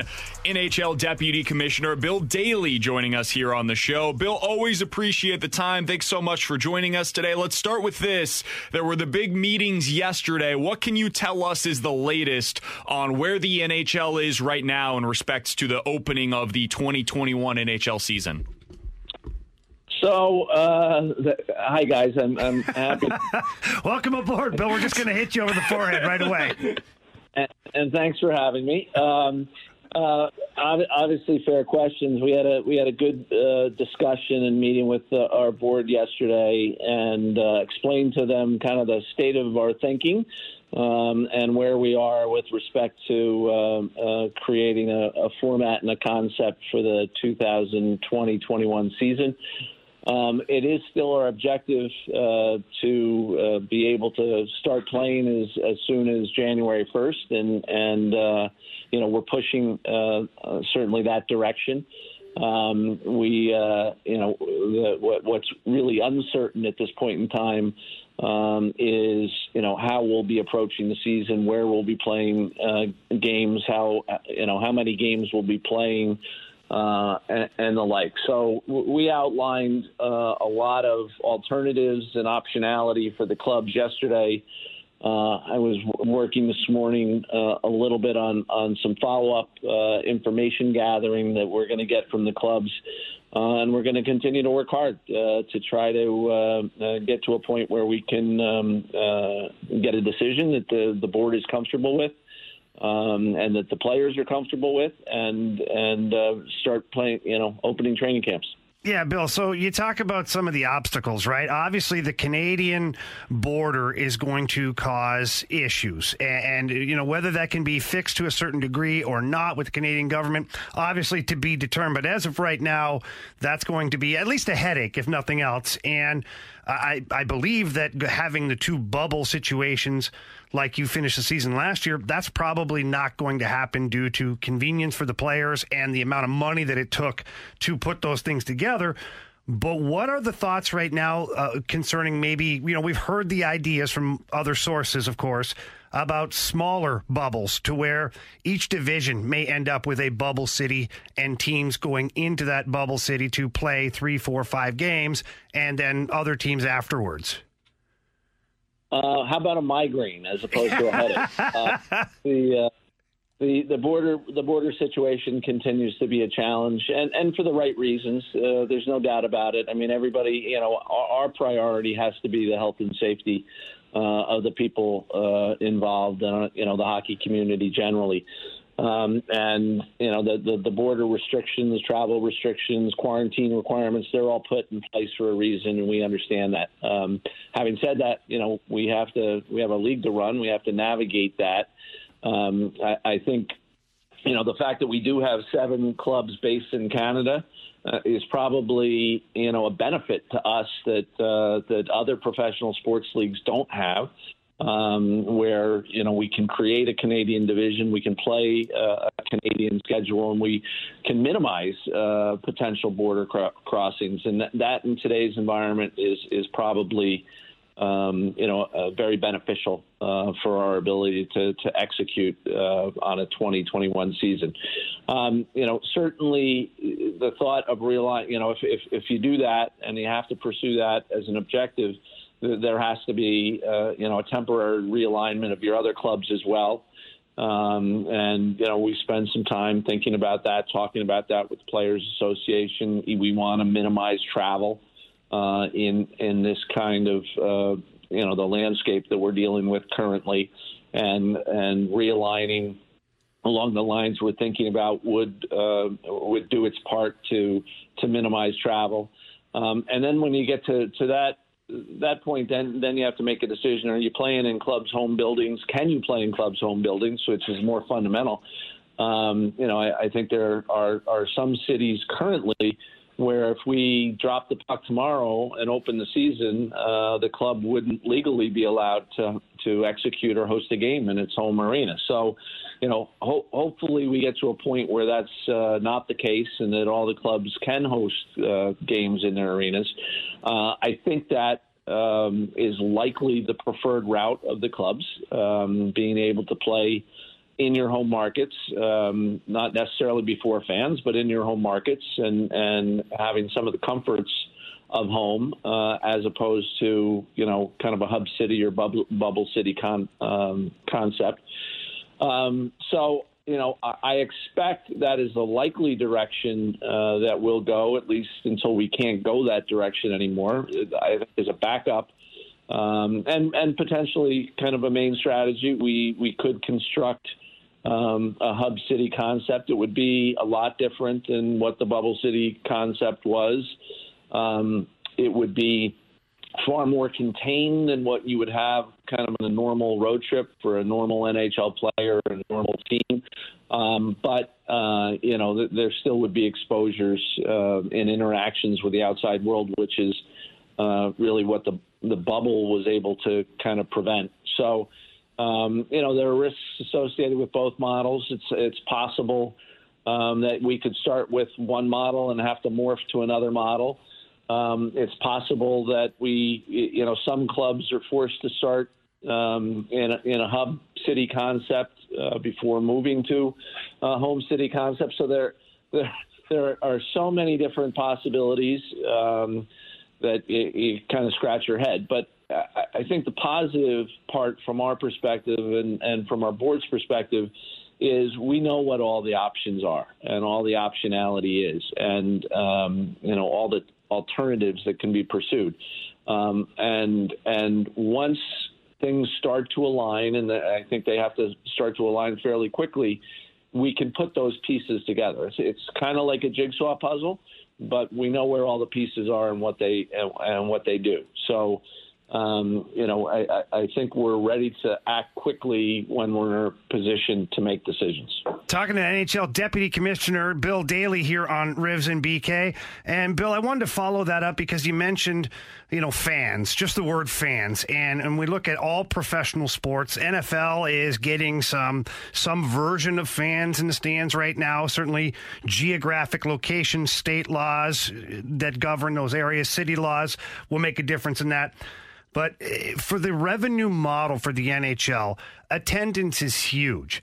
And I look for next season to what is the odds of being able to have fans in the stands at some point? And if you do go with the hub city type, the bubbles all over the place, would you try and pick cities that would have, looser restrictions to where you could get 10, 15, 20% capacity to a game? Good questions. I mean, I wish I could handicap the issue for you, but I don't even think, our medical experts are in a position really to handicap, the likelihood that at some point during the 2021 season, we get to a point where we have, we can allow at least large numbers of fans in our buildings. We certainly hope we can get to that point. There's certainly been some encouraging news recently with regard to potential vaccines and the rollout of vaccines. But I think for purposes of modeling and planning, I think we have to assume that for the duration of our upcoming season, fan attendance is going to be light at best, right? I don't think we're going to be in a situation. I hope I'm wrong, but certainly we can't count on being in a situation where we're playing the Stanley Cup Finals in front of a packed building. So I think in terms of planning, we're trying to create realistic expectations in how we model and plan, and we're hoping that it can progress more aggressively and favorably in the coming months. But we're trying to be as realistic as we can be. So. In terms of kind of hub cities and those with more liberal restrictions I'm not sure that's how I'd phrase it. I mean, certainly there may be cities COVID conditions, at least currently, are more favorable than other cities where the COVID situation may be more acute. And I think, we certainly want to be in situations where we promote health and safety. And they, that whether that comes along with increased fan attendance potential, it certainly could. But it's not as if we're looking for markets that just let anybody in the building in any numbers to generate revenue. That's certainly not what our objective is. Final question that I've got for you. We're talking with Bill Daly, NHL Deputy Commissioner here on 101 ESPN. Here in St. Louis, as we watched the Cardinals this season, there were plenty of frustrations along the way with the team having to basically quarantine for 2 weeks, them having to have their entire schedule upended. We've seen now in the NFL, there are teams that it feels like every day we get new notes, new updates of, hey, player X has tested positive, player YZ are now going to be going into quarantine for the next few days. We'll see if they're available on Sunday. Bill, does the league right now, and if you do, I would love to hear some of the details, have a plan for what you do in the event and the likely event that somebody tests positive? Are there going to be expanded rosters to be able to deal with that? Do you know what the quarantine's potentially going to have to look like that? How is the league going to deal with the very real possibility of players testing positive throughout this season? Well, in terms of the medical protocols, those are something that we've worked on over some period of time, right? Going back to even before our return to play over the summer.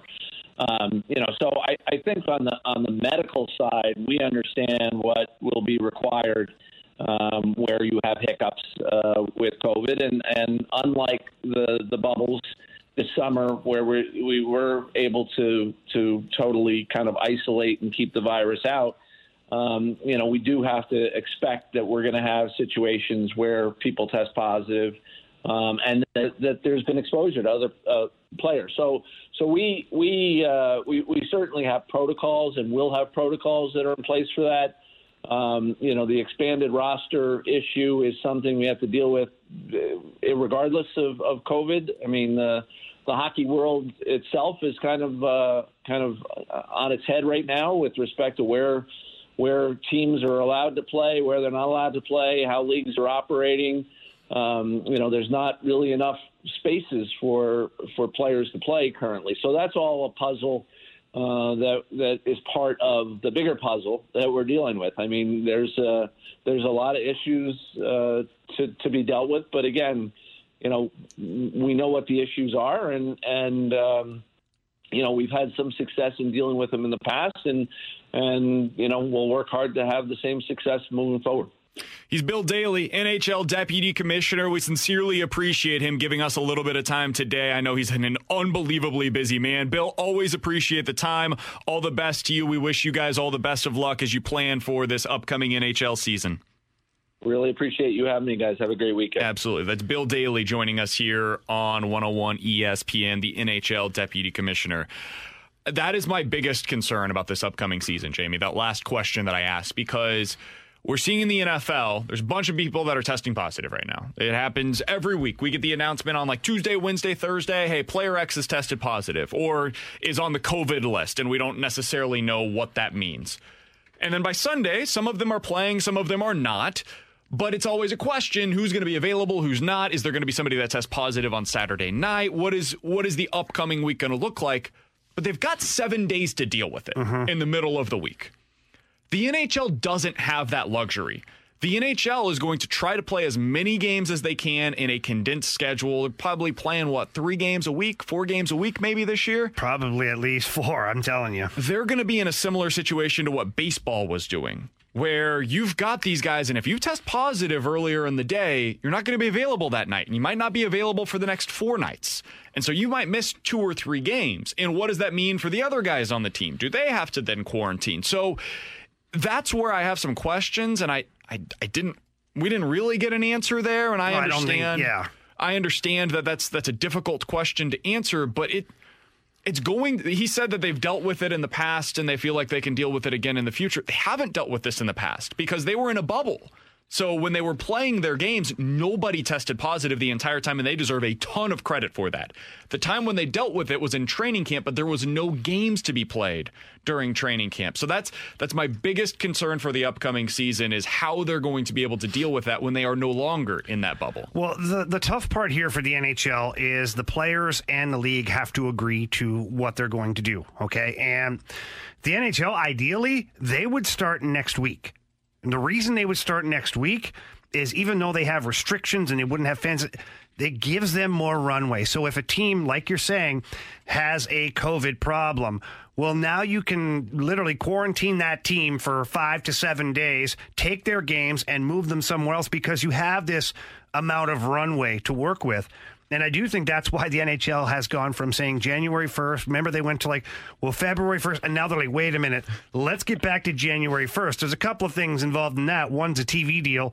They got to get all their games in before NBC bolts for the Olympics or Olympic type coverage at the end of the hockey season. And two is you got to have runway to make changes, to do this, to bob and weave and get through a season. And the obstacle the NHL has is the players may not agree to come back so soon because, well, COVID numbers are up. They've got the same questions that I'm talking about right now. COVID numbers are up right now. So how are we going to stay healthy with my family and my kids and my mom, my dad, my grandparents, everybody? How's everybody going to stay healthy when we don't really know what we're doing here yet?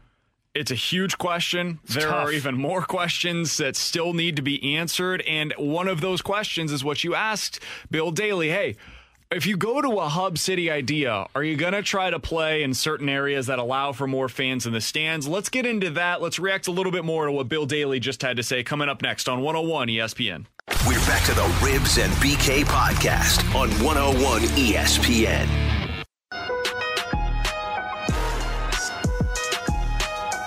He's Jamie Rivers. That's Alex Ferrario. I'm Brandon Kiley. It's Ribs and BK on 101 ESPN. So we were happy to be joined by Bill Daly, the NHL's deputy commissioner. Gave us a little bit of insight, what he could, as to what the NHL's looking at right now for the upcoming season. He mentioned they're still pushing for January 1st. They're looking at a potential Canadian division realignment. If that were to take place, would be very likely. The preference is to play in teams' home markets, but there are some places right now that, frankly, that's not even possible. He also said that they're probably expecting at best light attendance for the upcoming NHL season. Jamie, before we went to break, you mentioned how the NHL basically is looking at January 1st because of the runway that it provides. And college football had something similar happen this year. The Big Ten decided to punt on the college football season. They were going to wait until January, February. They were going to move it to the spring. Until the SEC started playing, they were like, hey, there's money to be had here. We could still get Justin Fields on the field. Oh, let's go ahead and play. We're going to start in November. It'll be great. It's going to be fantastic. So the Big Ten decided that they would play this fall. The problem is they have no runway.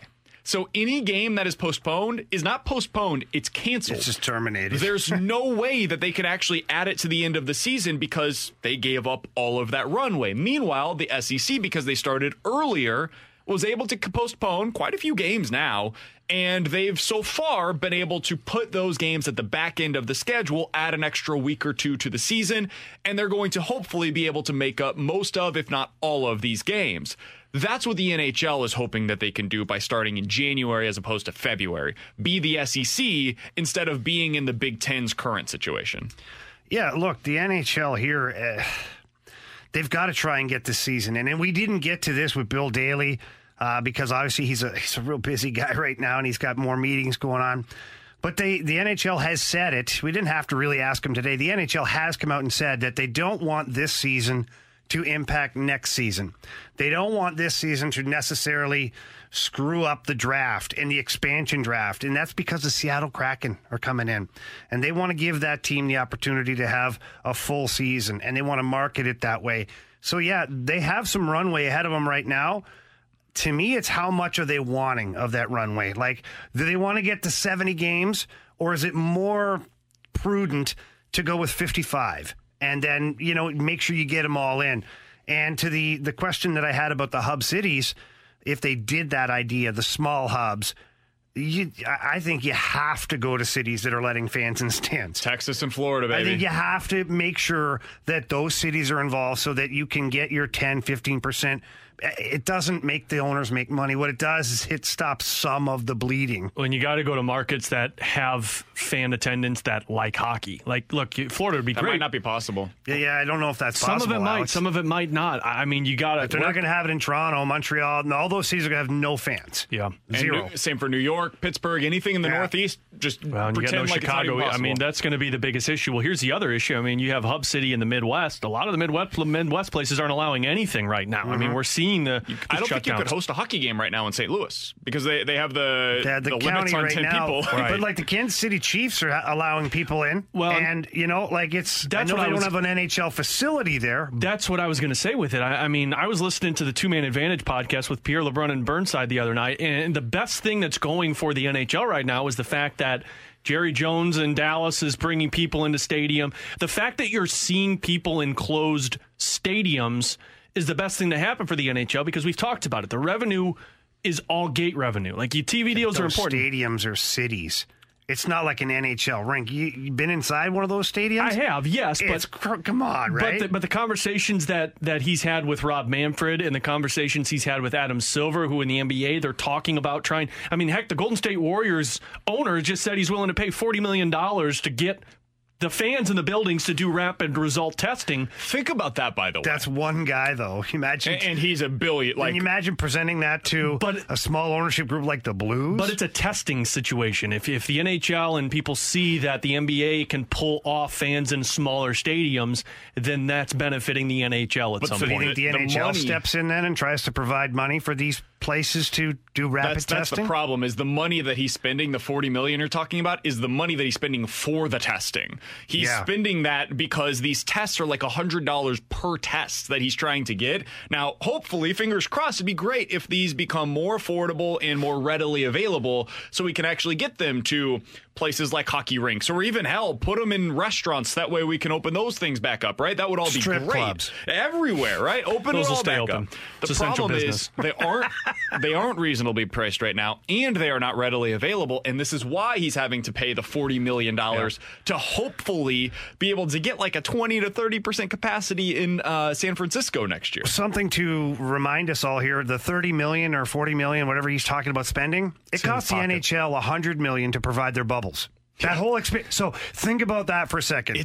I'm stunned that he's even considering doing this because I'm trying to do the math in my head. How in the world could you break even on this? Like, you got to overcharge for tickets. It's going to be crazy. You know what? It costs $100 a test. Yeah, $100 a test. Guess what? It's $200 a ticket. You take a test. Seriously. Basically, the test is your ticket. It's going to be But wild. you have to have some margin built in there. Otherwise, it's bad business because you have the cost of the taxes and all that stuff. Employees. The other thing that you're going to have is like you got to make money off of the parking. You got to make money off of the concessions. All this stuff is going to be jacked up in terms of the prices. And now we go back to the NHL. We're hopefully hosting in a hub city. Well, why are those people, at least in San Francisco, you've got Warriors fans that are going to watch their team, right? Yeah. Why is somebody in Dallas like, hey, I want to go watch the Blues take on the Predators tonight? Well, that's a good game, though. It is a good game, but you're not going to be able to charge $200 for somebody from Fresno to watch that game. To be honest with you, you're right. I mean, you're opening up that gate and hope that fans come. Yeah, and you just cross your fingers going, anything better than zero? Who's going to be willing to spend money if they're forced to work from home or people get kind of laid off or furloughed again if you go through another stretch like we've done in the past? Yeah, I hate 2020. This just sucks. No. I hate it. No. You just started bringing me down, working at home, people losing their jobs. Optimism Friday. We can't Too put long fans didn't in the read. stands. The NHL is going to have a really tough time putting this together, but we're all very happy that they are. Just play, please. Thank you for your time, Strip Bill. clubs are still open, Riffs. No, I'd heard they're done. Some places are. Some places are. We'll figure it out. He's Jamie Rivers. That's Alex Ferrario. I'm Brandon Kiley. Coming up next, there was an all-time press conference moment yesterday, and we got to get to some all-time press conference moments from over the years. That's in the junk drawer on 101 ESPN. We're back to the Ribs and BK podcast on 101 ESPN.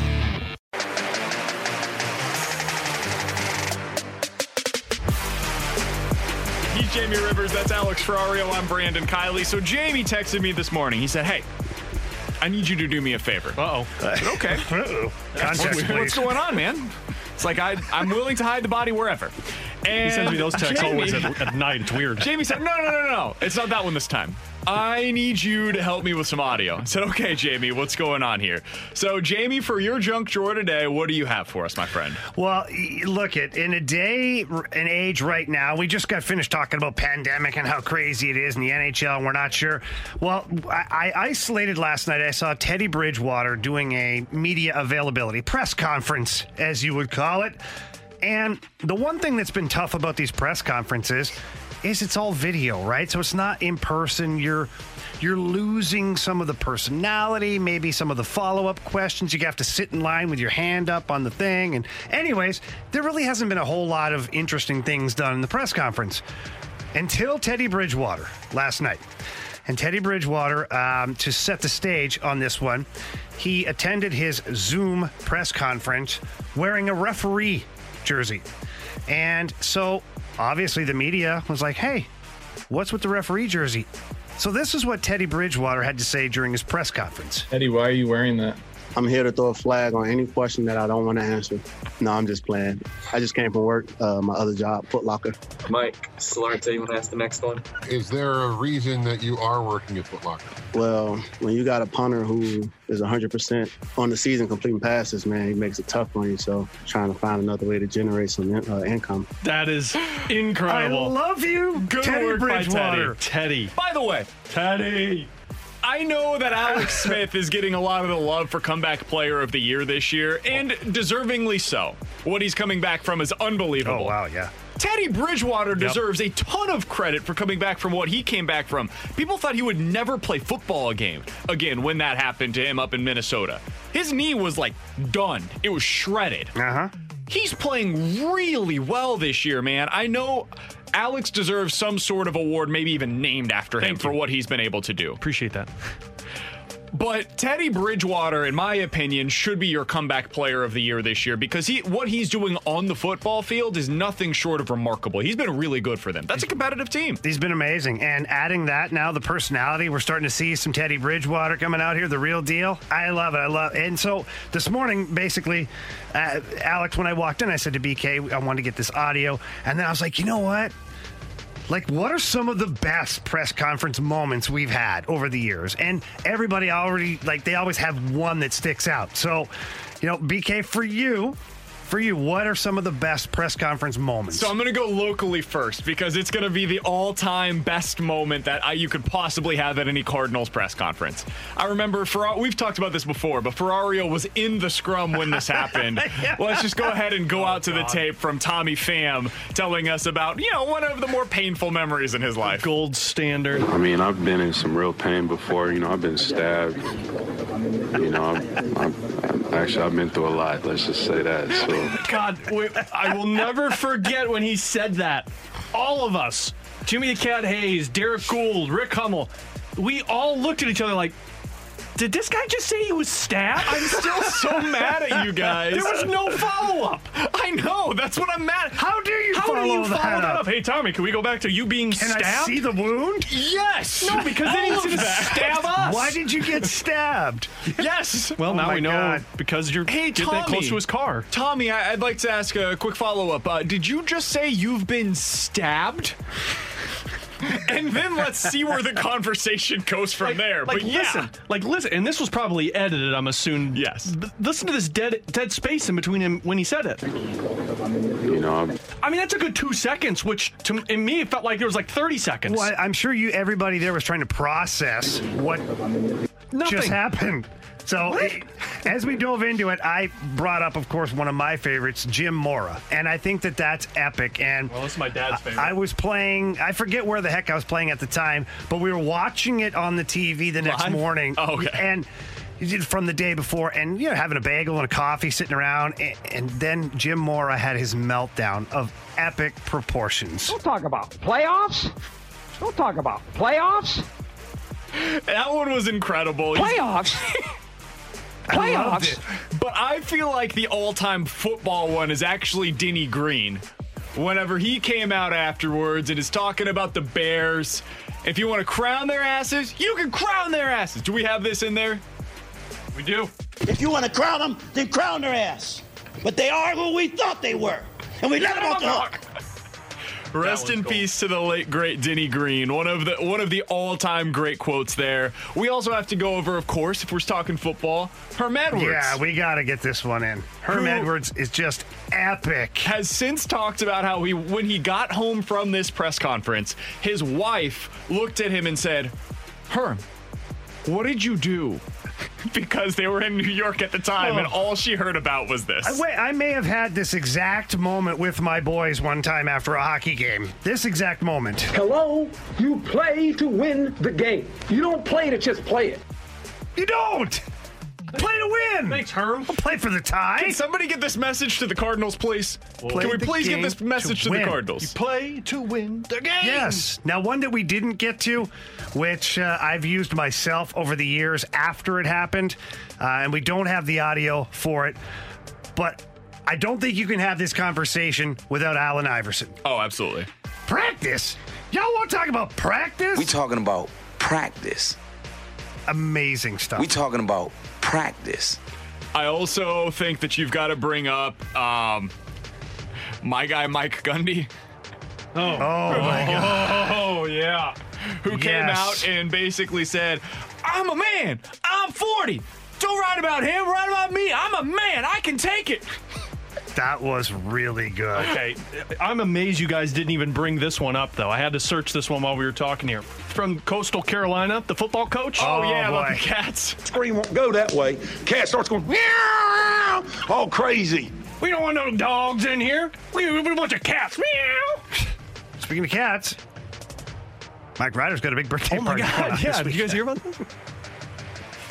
Jamie, inside jokes are no fun. They make no friends. As Michael Scott once said, I love inside jokes. I hope to be a part of one day. It's 1:12. Your time check brought to you by Clarkson Jewelers, an officially licensed Rolex jeweler. With Jamie Rivers and Alex Ferrario, I'm Brandon Kiley. Are the Cardinals looking at trading Carlos Martinez? I know I just got you to perk up in your car right now. We'll talk about it coming up next on 101 ESPN. We're back to the Ribs and BK podcast on 101 ESPN.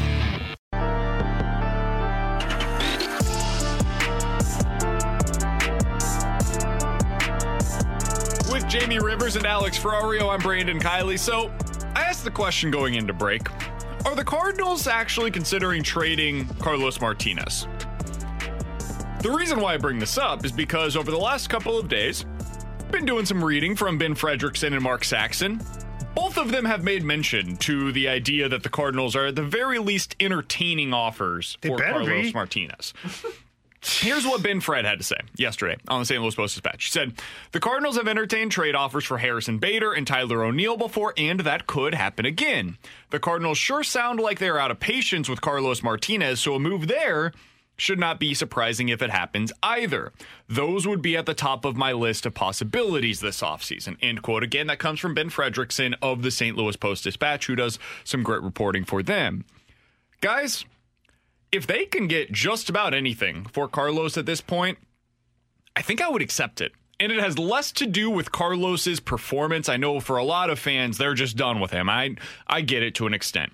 It has less to do with that for me and more to do with the fact that they can get similar production from that they are going to get from Carlos Martinez from other guys who have more upside moving forward for a far, far cheaper price. It's basically the same way that the Cardinals view their second base situation. They went from a guy that was making $12.5 million to somebody that's making $500,000, and you save a ton of cash that way. I view this the same way. Carlos is expected to make $12 million next year. If you can get that same job done for 1 or 2, do that. And then maybe with that savings, they can go out and sign a guy like a Nelson Cruz or whoever your favorite mid-tier free agent is this offseason. So here's where I am on Carlos, okay? All jokes aside, all the funny remarks that I always throw out there with Carlos, I've given him time. Me. Now, I know it doesn't mean anything. I'm not John Mozeliak. I'm not Mike Schill. But I try to wrap my brain around certain players, and all I've heard from day one, the talent. He's a talented dude. Hey, when this guy's on his game, he's talented, man. He can really do a great job. The problem is that's what we keep hearing. This is a talented guy. He's a talented guy. And he's talented, and if guys, I'm over it, okay? This is a $12 million player right now that I don't know anybody that's confident when he takes the mound. And if he's on, there's that word again, if he's on, then yeah, he's going to be okay. But when's the last time he took the mound and you're like, Carlos has got this? The last time I did that was when he's coming out of the bullpen. And even then, it was like a half confidence. It wasn't a full confidence. So for me, for $12 million to have a bullpen guy that I'm still not even sure of, that you're squeezing into the rotation and you're hoping that this talented guy has a good day, it ain't working, man. Move on. And let's be honest here. If he's a bullpen guy, he doesn't have a significant role that's worth $12.5 million in that bullpen, because I don't think there is a role that's worth $12.5 million in a bullpen this year. Andrew Miller would tell you differently. But I mean, you think about it. Brad Hand can't get his $10 million. This certainly is not worth whatever Carlos gives you next year, even if he's your closer, not worth $12. But think about it. I mean, Carlos, you're putting him behind whatever Jordan Hicks is going to be, which I would fully imagine he's going to be healthy. Giovanni Gallegos, Orion Helsley. I mean, Alex Reyes. Go down the list here. I mean, Cody Whitley's probably even ahead of Carlos Martinez. I have other guys I'd rather take a chance on. Yeah. So, that's in the future. The text line here from the 314, by the way, Air Comfort Service text line 65780. We always love hearing from you. From the 314, everyone is great when they're on. Okay, I understand the joke there. But the problem is he's not on very much. And the whole discussion of, well, he's great when he's on. I think what they're saying is, like, everybody has greatness in them whenever they're on their game. Carlos, too often, though, is not on the top of his game. Too often. When's the last time we really felt like Carlos was on his game? Well, and I think the 2018. The most consistent was 2018. The road has ended for Carlos, at least in the Cardinals' eyes, isn't because of the fact that he can't live up to what they wanted with him. It's that he's not prepared every time. Like, I think the frustration is set into where this guy doesn't come to camp prepared. He says he's prepared, but then when he gets his shot, he doesn't, and he falls apart. He doesn't prepare the way you need somebody that's making $12.5 million. The problem with moving him, I don't even know if anybody wants that right now, especially when you're slashing prices, because they've heard what John Mozeliak, what others have said about Carlos Martinez, too. I think they would have to do a Mike Leake type of deal. Because if you guys remember, when the Cardinals traded Mike Leake, they ate a lot of that contract, and they had to take on a lot of that money. I don't know if you want to do that right now. If you're the Cardinals, do you want to do that? Or do you just want to roll the dice and say, you know what, I hope he has a good game? Yeah, why not keep him? What if I told you the Cardinals can eat $5 million of this salary, but you're getting $7 million in relief? I'd do that then. You know, because I think you could maybe get something like that, or maybe it's the other way around. You have to eat $7 million of it, but you're getting $5 million in relief, and maybe you go repurpose that $5 million to get somebody like Tommy La Stella, who's going to help your lineup a little bit. That's all great, but that's the thing. You got to do something with it, because if you're just doing that and paying money for him to go somewhere else, and the Cardinals' way, he's probably going to be effective somewhere else. If you're not going to spend that money and upgrade elsewhere, then just keep him and see. Maybe you get a flash in the can. But you keep a guy like this, though, does he have some kind of a negative impact on your clubhouse? Like with Yadi leaving, possibly. And look, another thing, too, is when Yadi's out talking to the pitcher, 2 batters in, or at the end of the first inning or midway through the second, that's his starts this year. Mm-hmm. And his body language, guys. He's thrown to the third batter of the game, and he's like angry at himself, and he's like shaking his head, and he's like, he's not there, man. I don't know if he's affecting the ball club though. I think he's got some. I think it's more so he's in his own head. Honestly, and I know this sounds crazy, but I've seen it at some point. He's kind of a spark plug in the locker room, like in the clubhouse. Like he gets other guys energized. Like he hypes them up. He's also the first guy in line for the post-game drinks too.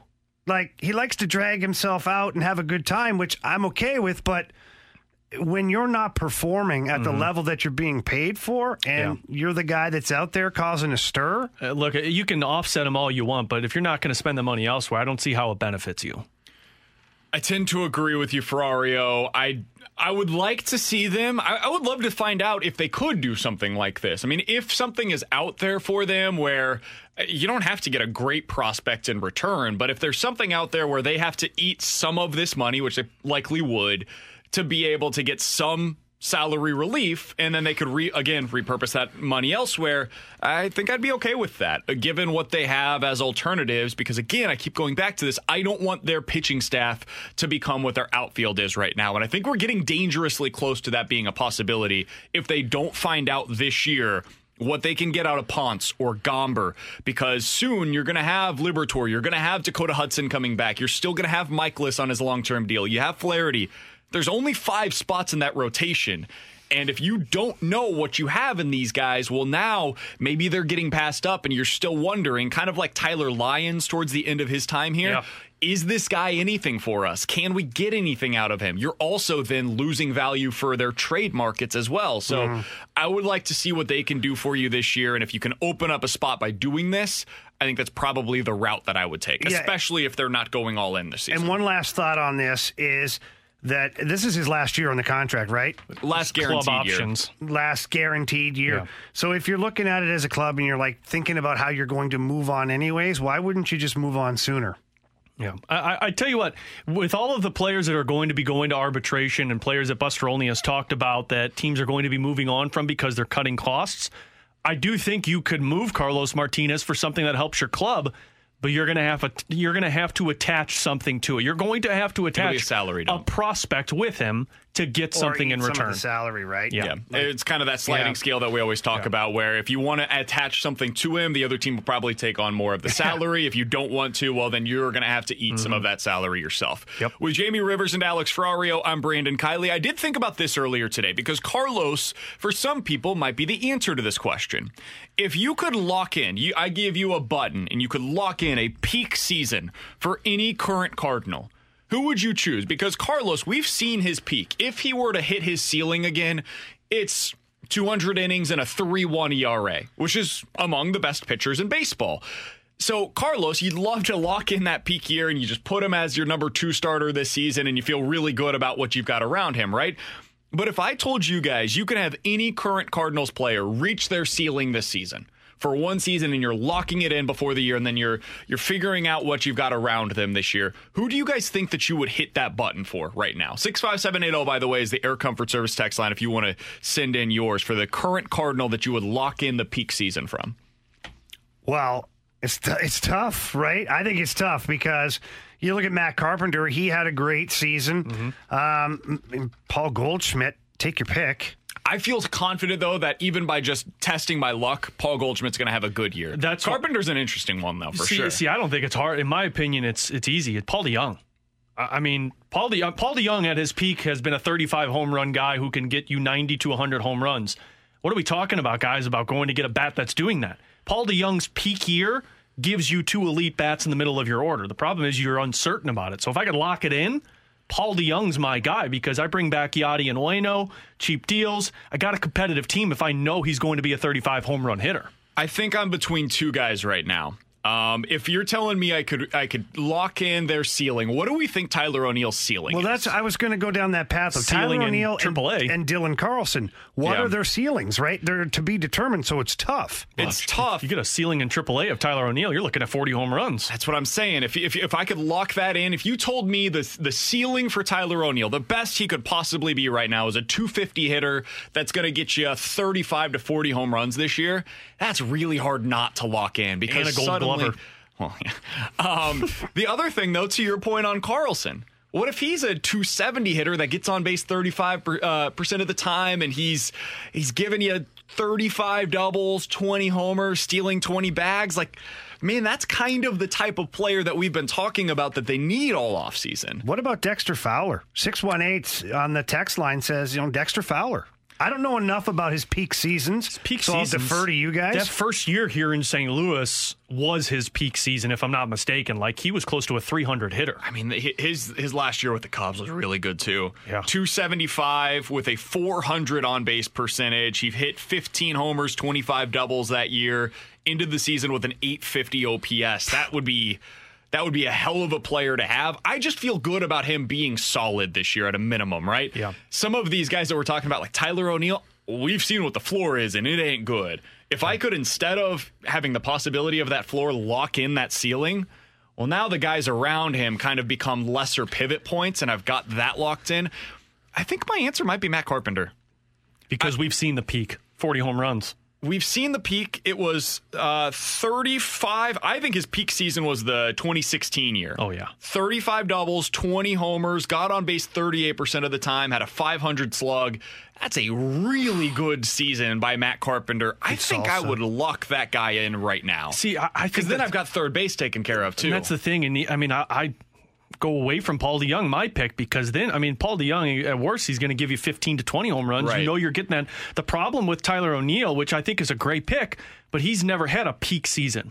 Like, you don't know what a peak season is at the major league level. So, yeah, I think I would switch it to Carpenter, too, because, if I can get doubles Carpenter that broke Stan Musial's single-season record in doubles, that's another elite bat to add to a Paul DeJong and a Paul Goldschmidt. Yeah, I think it's one of those two. I think it's either Tyler O'Neill or Matt Carpenter to me, where if you could, right now, if somebody told you, hey, you're going to October of next year and you are able to lock in one peak season from any current Cardinal, I think that I'd probably have to go with one of those two, and to not sit on the fence, I think I would take Matt Carpenter, just because they have no answer right now at third base or DH, and he could at least fill one of those two spots. With Jamie Rivers and Alex Ferrario, I'm Brandon Kiley. Let's dive into One Gotta Go. 65780 is the Air Comfort Service text line. You give us 4 options. We say one has to go. One's gotta go. Coming up next on 101 ESPN. We're back to the Ribs and BK podcast on 101 ESPN.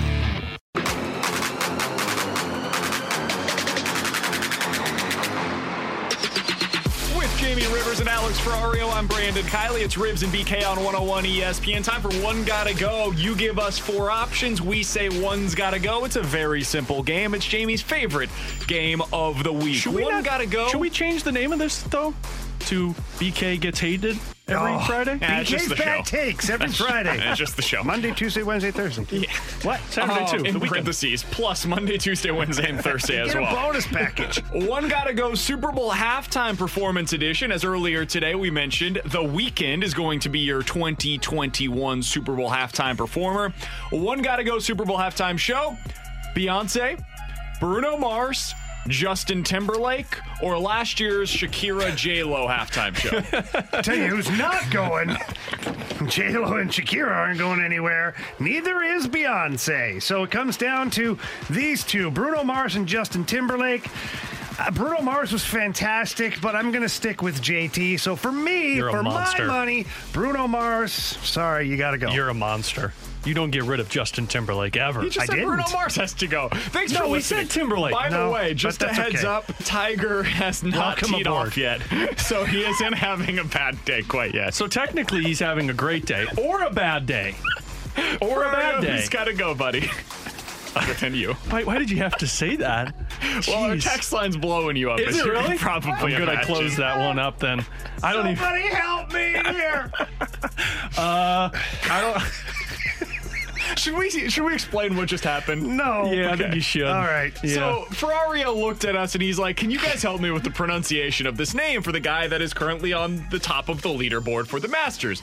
Listen, you can come to us for a lot of sports information. I'm not going to pretend like I'm a golf expert, all right?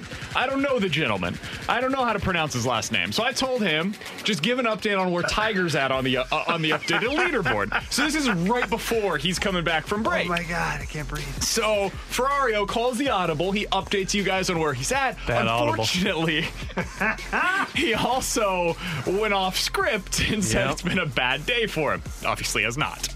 Well, technically, it would be a bad day for Tiger because he was top 3 at the end of the day yesterday. Well, you're just assuming I meant it was a bad day for him. It was a bad day for him because now somebody's 5 shots under ahead of him. Absolutely. All right, Ferrari. So take that text line. Halftime show performances. I said that Bruno Mars had to go. That was like back-to-back Ferrario Friday there. Beyonce's got to go. Whoa! Yeah, Beyonce's got to go. Holy cow, she's like the best one of the last decade. No, she's not.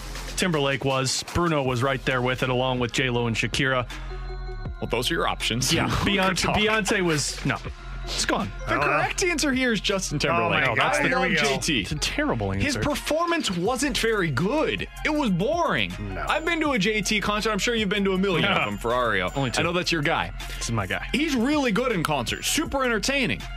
His Super Bowl halftime performance was flat. Which one? No. Well, that one was the one great. where he he's had a few. I still remember that one. The one where he was the headliner, it fell a little bit flat. He's got to be the one that's get all the way up out of here. All right. Well, now I hate you on a Friday. Awful team. One gotta go extravagant gift for your wife edition. Alexis, jewelry from Tiffany's, a trip to Bora Bora, or a Louis Vuitton handbag. There is absolutely nothing to even think about here. The trip to Bora Bora has got to go. What? Think about it, guys. If you're spending that kind of money on something, right, you want more than one use of it. Yeah, see, I'm the opposite. No. I would say that's my number one choice out of that group. Okay, because so then what? Then you're still stuck with 3 others or 2 others of this that are going to cost you a lot of money, and you don't get anything for it. Because what I get is the memory. I get the going to Bora Bora, which you never get to go to. The memories. No, do you not like traveling? No, I just think I like traveling, but if I have these other options in front of me where I know I can get a good lifetime out of Alexis, jewelry's always great, and the Louis Vuitton handbag, she's going to use it. See, she's going to use it for a month, maybe. Oh, what are you going to use Bora Bora for a week? Yeah, I'm going to remember that trip forever. Probably not, knowing you. That's true. Good point. Fair point. Fair point. Ferrario, one gotta go extravagant gift edition for your wife. Louis Vuitton handbag to me. I'm spending all of this money for a bag that I could probably get in Chinatown for what, $5? Yeah. Not a real Call one. it Louis Vuitton, and it's the same thing. Looks the same thing. Not the same. She's going to use it for maybe a couple of weeks. And Trip then to Branson, same as Bora Bora. What? Have you been to Branson? It's a wonderful area. They Not have a Bora new golf Bora. course When that the you can sun go is to. shining, and we know you don't go in the ocean, BK, so if they have That's a pool, true. what's the difference? Yeah, I don't know why you're going to Bora Bora. I'm with you, Ferrario. Louis Vuitton handbag is the clear cut. That's got to go. Saying Bora Bora is the one that's got to go is one of the most unbelievable things that you've ever said on this show, and that is really saying something. You gotta Jamie. know your wife, It's about too. the dumbest thing, Rivers, You gotta know said. your wife. My wife would be like, forget that Bora Just Bora. like when you said in the update that Tiger Woods teed off already. Yeah. It's dumb, Rivers. 65780 is the Air Comfort Service text line for One's Gotta Go. One Gotta Go music edition.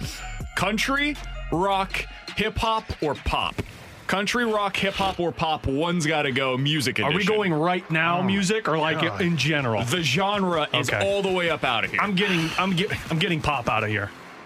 Pop is terrible right now. Yeah. Like, give me a good pop song right now that you like listening to. Does pop, I would imagine that includes Michael Jackson, right? Yeah, it would. If you're getting rid of the genre, you're getting rid of the catalog as well. And listen, we can get Michael Jackson all the way up out of here, but his music I would music's like incredible. to be able to listen to still. I got to take that back now. BK, you're an evil soul. Yeah, you know you why? are. There is no right answer for this Yeah, one. this is terrible. There actually is. There is If you say not. country, I will cut you. Get country out of here. I'm good. I don't need to ever listen to another song about dirt roads ever again. What the? I'm good. You are. We've got other genres You are the worst. that do drinking and breakups and dirt roads a little better. What's that genre? No. Taylor Swift? Every other one. Just for that, hip hop's got to go. Hip hop's out of all the here. way outta Yep. here. Hip hop's out of here. Yep. Stop it. That's If terrible. I can hear about all sorts of the things that they talk about. I'm tired of hearing about that too. 65780 is the Air Comfort Service text line for One's Gotta Go. One Gotta Go barbecue meat edition. Are you going? Memphis ribs, Texas brisket, Carolina pulled pork, or Kansas City burn-ins. One's Gotta Go barbecue meat edition. Memphis ribs, Texas brisket, Carolina pulled pork, or KC burn-ins. Ferrario, we'll start with you Carolina this time. pulled pork's got to go for me on this one. That's a tough decision because I am a huge pulled pork kind of guy. But the ribs, when you go Memphis ribs, you can't touch that Texas brisket. And then when you throw in Kansas City burnt ends, that might be number 1 on my power rankings. It's not an easy decision, but pulled pork's got to go. Yeah, I'm with you, Ferrario. Carolina knows how to pull pork, but they're got to go true. for me. Surprised that we all agree on something. That's what she said. I don't know that this has ever happened in the history of this segment, frankly, in the history of this show. But we all agree that Carolina pulled pork, and by the way, their nasty-ass sauce also can get all the way up out of here. Why do you hate Carolina? Why are you picking extra fights? Hey, Carolinas, BK hates you. Carolina barbecue in general can get all the way up out of here. Huh? What? 65780 is the Air Comfort Service text line for One Gotta Go. Last one that we've got here for you guys today. One Gotta Go platform edition, gaming edition, Xbox 360, the original PlayStation, N64, or the Game Boy? Rivers doesn't know because usually all of them he's a little inebriated to where he doesn't remember playing. I know I'm not getting rid of the PS4 because we had fun there not too long ago. Call of Duty Xbox remembers 360, original PlayStation, Nintendo 64, or the Game Boy. Which one's got to go? Easy. I lived all of these. Game Boy, you got to go. You're junk. Game Boy was junk. I mean, compared to these other ones, Xbox 360 was kind of cutting edge. PlayStation, that was awesome. N64, I'm on the fence, but Game Boy, you get the little thing, the graphics, you got to go. Game N64 is like number one for me. Like, you can't touch that. I still have mine for how incredible that system is. Xbox has got to go. I've always wanted to go to Busch Stadium and play N64 Mario Kart? or on the big screen. Didn't the Royals do that? Incredible. I thought the players did that for... It'd be incredible to be able to do that. Xbox has to go to me. This may sound... Xbox. There's too many controllers, too weird. No more Halo? No more Halo. The PlayStation's almost the same thing. No, it's not. Crash Almost Bandicoot? identical. Did you guys ever play Crash Bandicoot back you in the did day? it on PlayStation. That's what I'm saying. That's why I can't get rid of PlayStation. Yeah, No. Xbox has got to go. Game Boy, beat it. Again? Game Boy's Tetris and Mario. Yeah, you can play those on your N64. Different Mario. By the way, 65780 is the Air Comfort Service text line from the 314. PS2 is literally the best-selling system ever sold, but you chose the original PlayStation. I got it from a text, all right, sir? Come on. Probably the same guy. He set you up. I'm going with the Xbox 360 as well. I'm agreeing with Ferrario. A couple of texts to react to Not a fan about here. that one.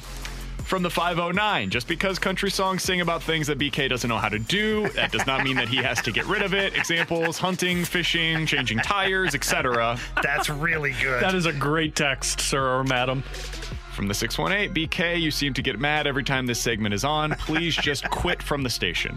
Whoa, that's a little unnecessary. Signed, escalated in a way Stelter. that I was not prepared for. Stelter's right over here. Who said that? I know. I just watched him. He likes me. He loves you. We're friends, right? We're friends. You think? Friends. He's Jamie Rivers. That's Alex Ferrario. I'm Brandon Kiley. We'll cross things over with the Fast Lane coming up next. We're back to the Ribs and BK podcast on 101 ESPN.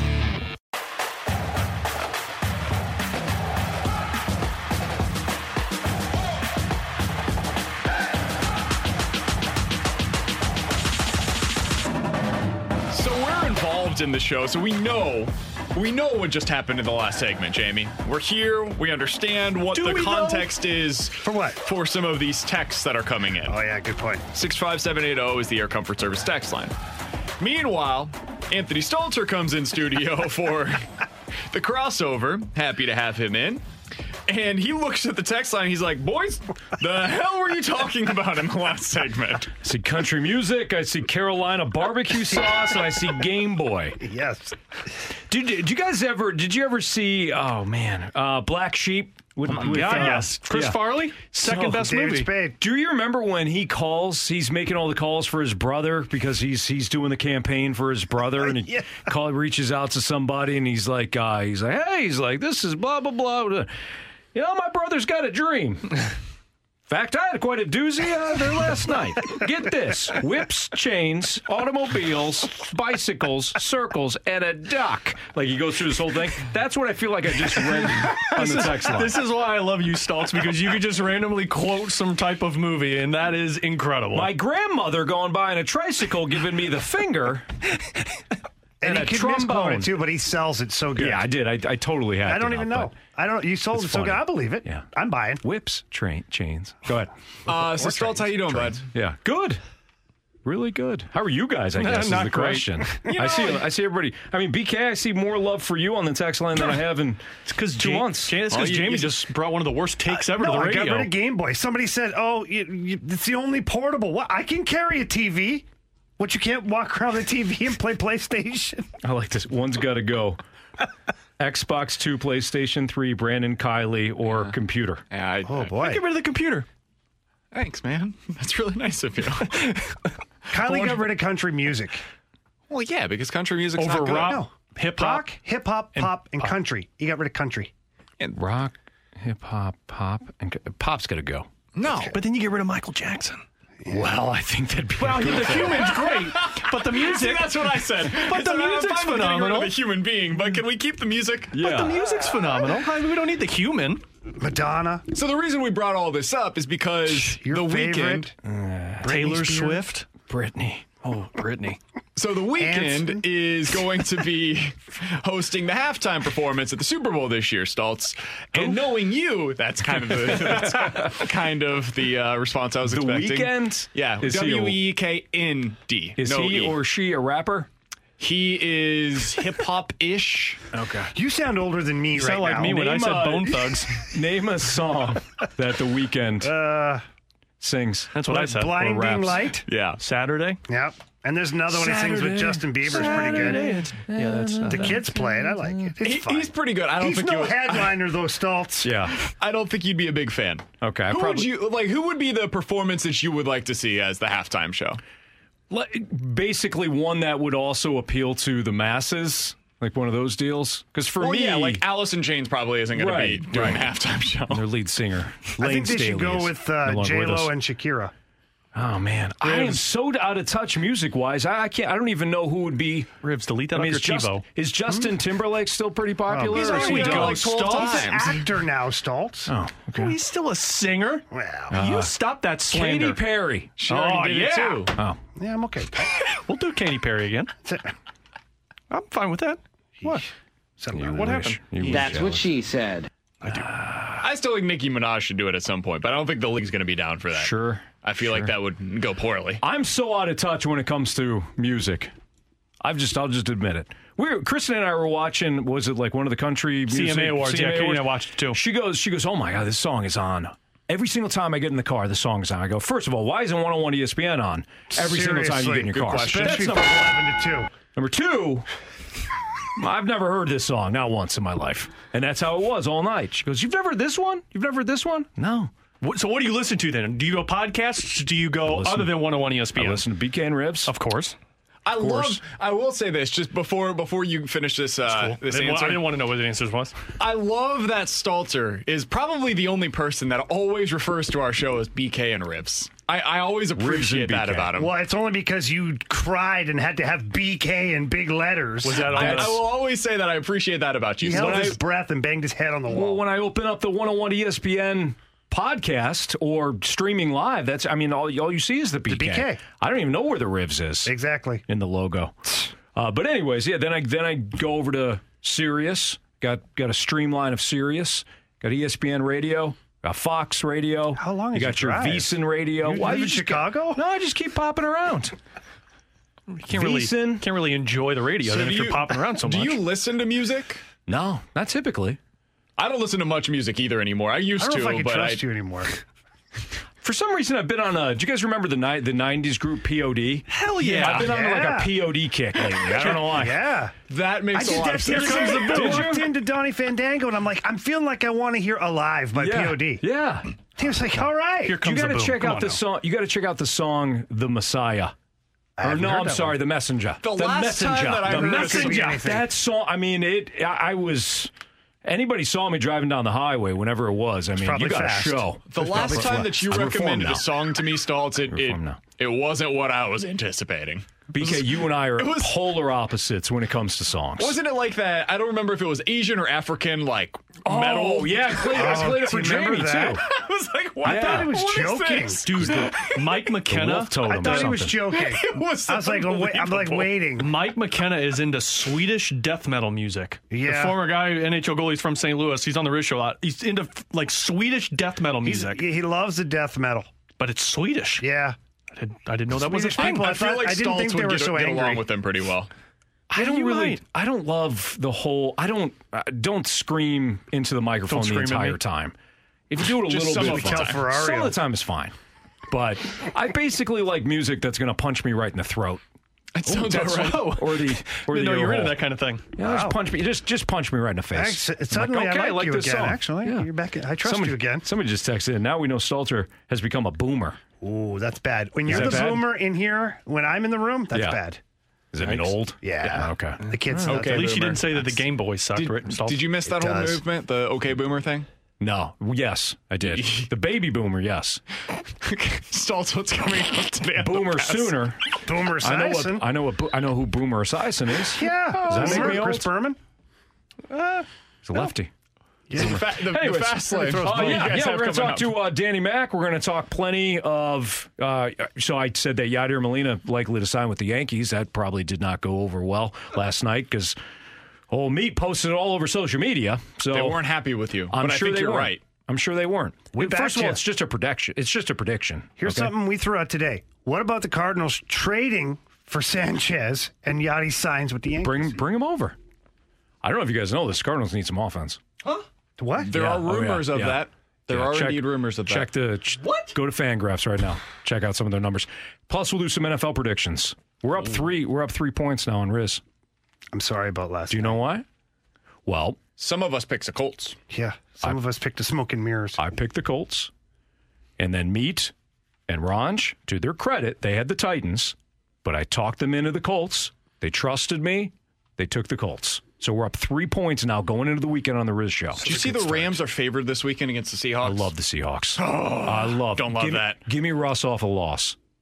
Give me Russell Wilson off a loss every single time. Why are the Rams favored, though? Do you know what happened when Russ lost a couple of weeks ago to the Cardinals? Remember that Sunday night game? Yeah.